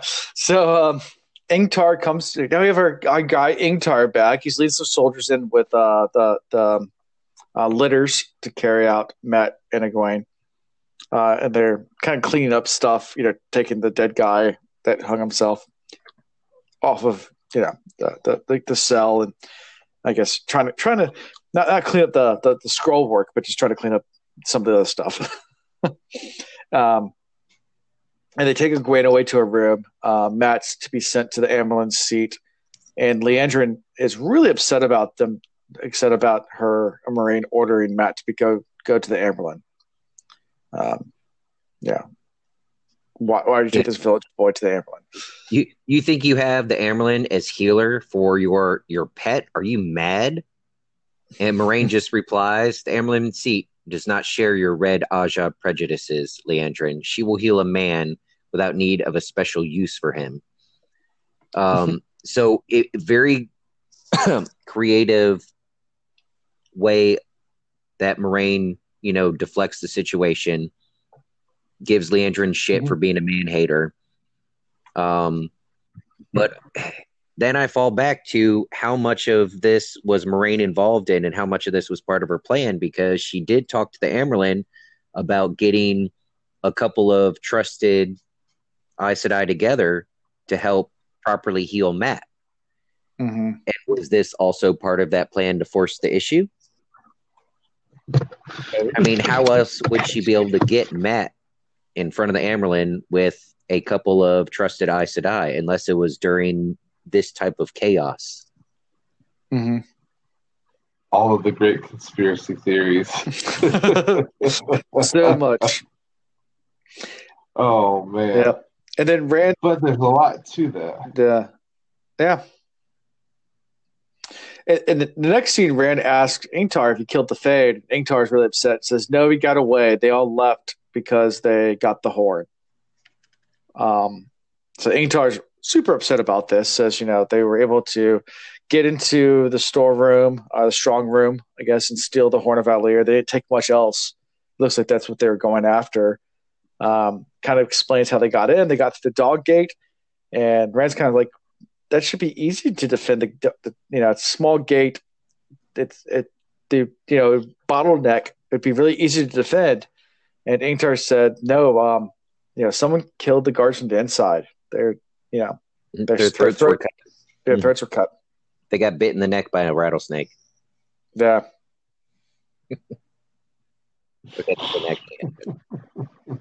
So that means there were dark friends in Faldara. Which we knew. I'm going to keep going back to, we did know that, and again, we keep bringing it up. We have one person who's got her motives, so yep. I don't know that she goes as far as killing, but you never know at this point what somebody's capable of doing. Yeah.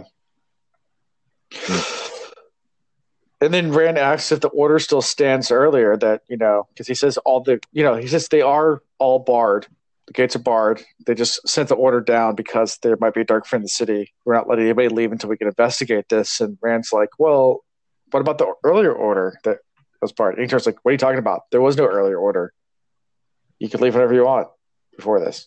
We do have an Aes Sedai that can compel. Just going to put that out there. Exactly. Mm-hmm. If that's where my mind went, I'm going to put the blame on her. And then, of course, we find out later that it could be Lorraine and another. But this dude, when he was, looking to get out, seemed to have no idea who he should help. So, yeah. There you go. And, I think we'll find out. This will probably get answered sooner rather than later, but we're going on the assumption that the Trolloc army here in the Fades, they're the ones who stole the horn. Mm-hmm. But what if this, the point was to get Pat and Fane out, and Moiraine, I'm going back to my conspiracy theory, used this chaos and confusion to snag the horn herself so that she could send the boys along like she wanted to, on this quest with the horn, without all these other people and the rest of the Aes Sedai and everybody else knowing who has it. Okay. It's kind of tricky because part of me wants to be like, how orchestrated was this and who was it really orchestrated by? And do we have like people within the Aes Sedai that are orchestrating attacks done by these individuals, by the like the Aes Sedai? So I don't know. Yeah. I mean, I don't want to sound like I'm putting too many crazy theories out there about Moraine, but like in a way, like I said, I'm growing to respect just, it's not just how powerful she is, but how smart she is, how well versed she is in the prophecies, and her dedication to seeing them fulfilled. It's her depth as a character. Yeah, and I don't dislike her for it now. So I could see that happening. I could see her being involved in those ways, and be okay with that. Okay. And so as Rand's walking out, there's two brown sisters, two brown Aes Sedai, and they're studying the wall, taking notes, which he just, I love that whole entire scene. Like, there's just discussing stuff everywhere, and they don't even care. They're like so fascinated by research, because that's how the Browns are, that they just don't even see anything else around them. Which house did you say the Browns were? Ravenclaw. Yeah, that's very Ravenclaw of them. Yeah. And then Rand's just left alone. Everyone leaves, and Rand's just there by himself, standing, like, kind of trying to figure out, like, what to do now. Like, he's out of the dungeon now, but, like, everybody kind of goes their own ways, and they just leave him. And he's like, guys, what do I do next? And Lan shows up, and Lan's like, Moraine says it's, you're free to leave. Your stuff's already been moved back to your room. And he's like, wait, how did she know my stuff was in the Grange? It's like, yeah, she knew. She knows She knows everything. Yeah. Yeah. Come on. She knew what you were doing.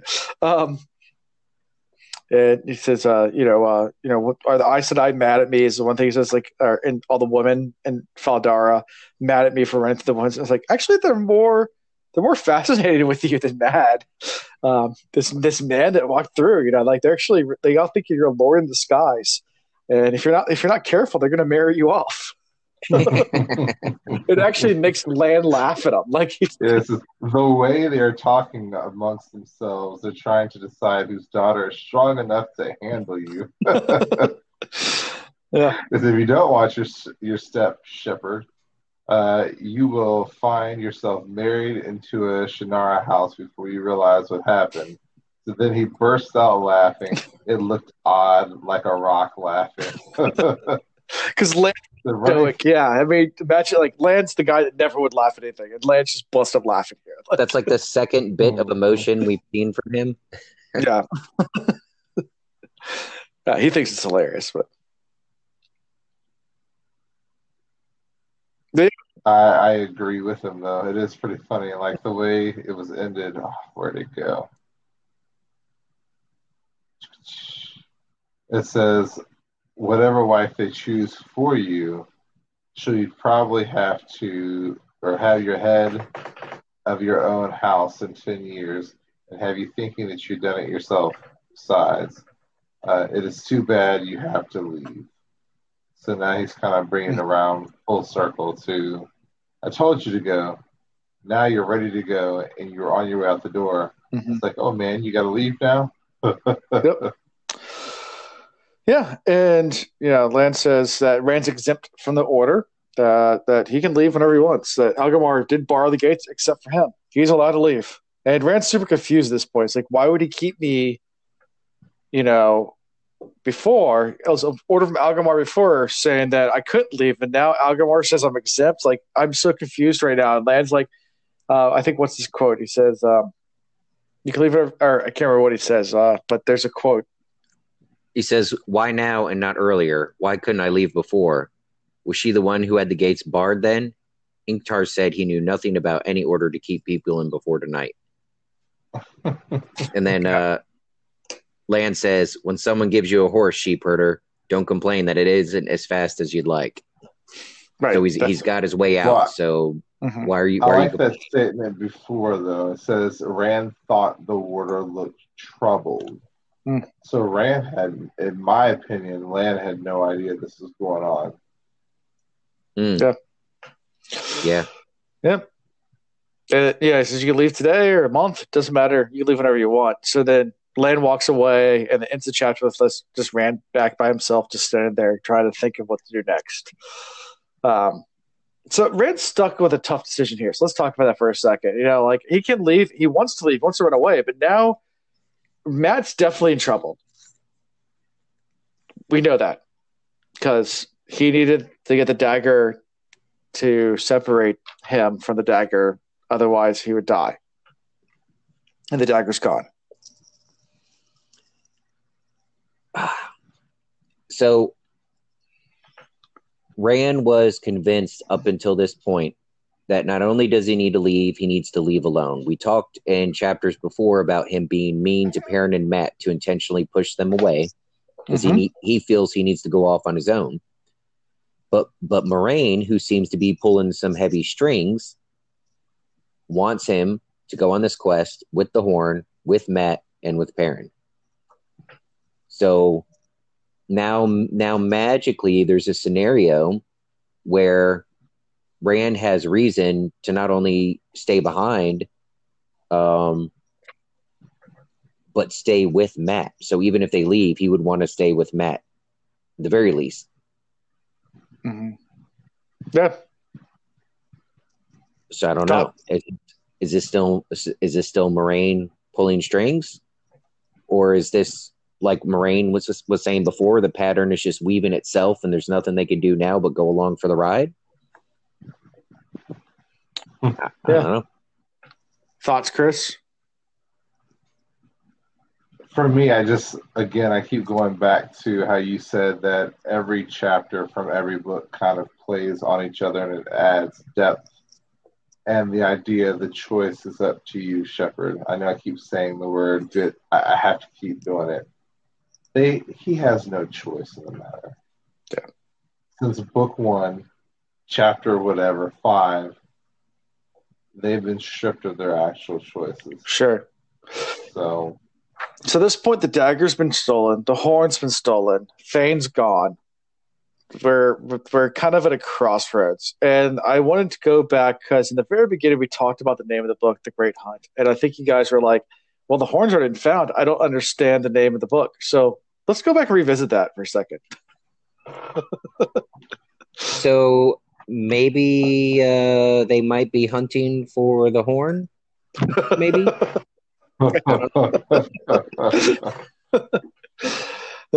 Yeah. I'm not really sure where Jordan's going with this one. Yeah. So yeah.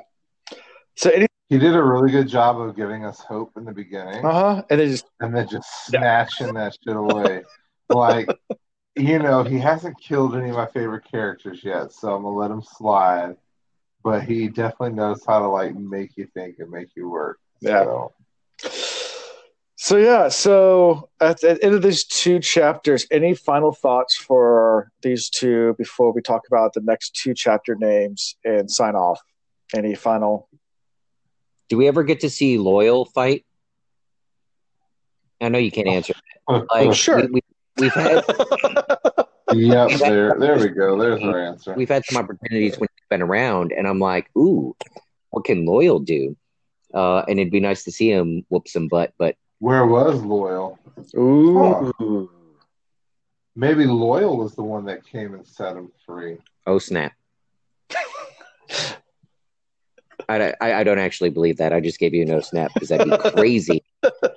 It would be like, that would be the ultimate twist. Like, maybe Loyal is like not necessarily a dark friend, but he realizes that Padan Fain has a part to play in the bigger. Maybe Padan Fain's Ta'Veren as well. Oh, Lordy. Maybe. Or maybe, I don't know. There's so many maybes, so many ifs. I mean, here's the other question. Where the hell was Lan? That's true. He shows up at the very end. At the very end, Mhm. there was no Lan was fighting. Lan didn't come in breathless, searching. He was just there to chill out. What's up, sheepherder? Are you gonna leave or what? Yeah, He came Like he came there to Brock. make fun of him. yeah. Well, what was he doing for the hours prior to that? Mm-hmm. And where's Bella in all this? And where's Bella? Like Bella just gave up on us entirely. She just pieced the fuck out. Maybe Bella let Fane out, and it was Bella. I mean, you would expect a horse to come down to a dungeon. I mean, that would have definitely have. Fane would have been like, "I would not have expected you." Yeah, no one would have seen that coming. Lan. I know it. That's who it is now. It's Steve. Or Steve. Tom is back. Steve. It's Steve. Anyway, Who did it? Tom the White. so This book, so I've been enjoying this. Like I said, the first couple chapters, I was like, "Oh man, it's going to be slow," and then it's been great for me ever since. But I'm also, he's got me all messed up because right when I felt like we were going to get more answers, and I guess we did, shit just got all tossed up and chaotic again. yeah, I Almost mean, had my mind wrapped around a few things, and now I'm back to coming up with just crazy possibilities, and who knows. including this book, we still have 14 books, including so. I guess there should be additional questions to be answered. Exactly. So next chapters. So love these two chapters. I love the chapter titles for them. So the next two chapters are Blood Calls Blood and The Dragon Reborn. So let's talk about thoughts about the next two chapters, at least the chapter titles. The Blood Calls Blood. Yeah, Blood Calls Blood. Blood Calls Blood. Dragon. Oh my goodness. Yeah. I mean, what other references? Like- We've had the blood of Manetheren. We've talked about that a lot. I don't know what that could possibly mean. I think it's too early for Matt to be blowing the horn, but who knows? Maybe it is. Well, the horn's gone. Or horn's gone. so you think. It might be in Moraine's back pocket. You know, I thought that too. I was like, maybe Moraine just hijacked the opportunity so that she could give it to the boys in secret and send them away. I mean, I'm excited to read these next couple of chapters because I was thinking that, but I feel like we'll find out quickly whether I just came up with something absurd or if that actually happened. So, and Dragon Reborn. Yeah. Okay. I think that one kind of speaks for itself. Yeah. But are we just going to get It's- more history on that, more talk about the prophecy and what's going to happen? Or are we getting something definitive this early in this book about Rand stepping out and kicking ass and taking names? I think we need to confuse him and cause him much more headache and heartache. So letting him know that he is of greater blood than Manetheren and potentially the Dragon Reborn would be the way to go about doing it. Yeah. Why freak him out? Yeah. All right. Well, I'm going to wrap it up for this week. So how we can be found? We can be found on social media at Twitter, Facebook, and Instagram at The Wheel Reads. We're also on our email address is thewheelreads@gmail.com. There's kind of a theme going on there. You can be found on Discord. You got to get an invite for that one. But it's everywhere. It's actually in the description of this episode. So click on that. You can get a Discord channel. Lots of fun there. And if you want to listen to our episodes live, or if you want early releases, do it tomorrow in case you missed it. Well, obviously you're listening to it next week, but for the next episode, if you want to listen to it early, we have Patreon as well. So patreon.com/thelittlereads. Feel free to sign up for that. It's a great community of patrons as well. We get special Discord chat. It's pretty interactive. Not a bad way to go. I think our patrons will say the same thing. And then as far as anything else goes, just make sure you share us with other new readers especially. Love new readers. And if you are a first-time reader, please consider coming to our Discord because we love new readers and first-time readers and interacting with them. And we don't spoil anything. We have a special role on the Discord channel for first-time readers that blocks you from most of the spoiler content. We can't block you from everything, but we block you from all the major spoiler stuff, and then we'll coach you through what not to look at. But definitely love first-time readers to come in and interact, both with Chris and Ian, and also just all the community that's there as well. So it's a very large community on there. So feel free to join that. Anything else from you guys? Until next time. Peace. Oh, that sucked. My voice is crackling. My allergies are killing me. You did good. I can edit it in. Peace. There we go. That was better. I can edit that in. All right, guys. I'm going to jump over to the Barrow for a little bit. But yeah, great episode. All right. Yay. See you over there.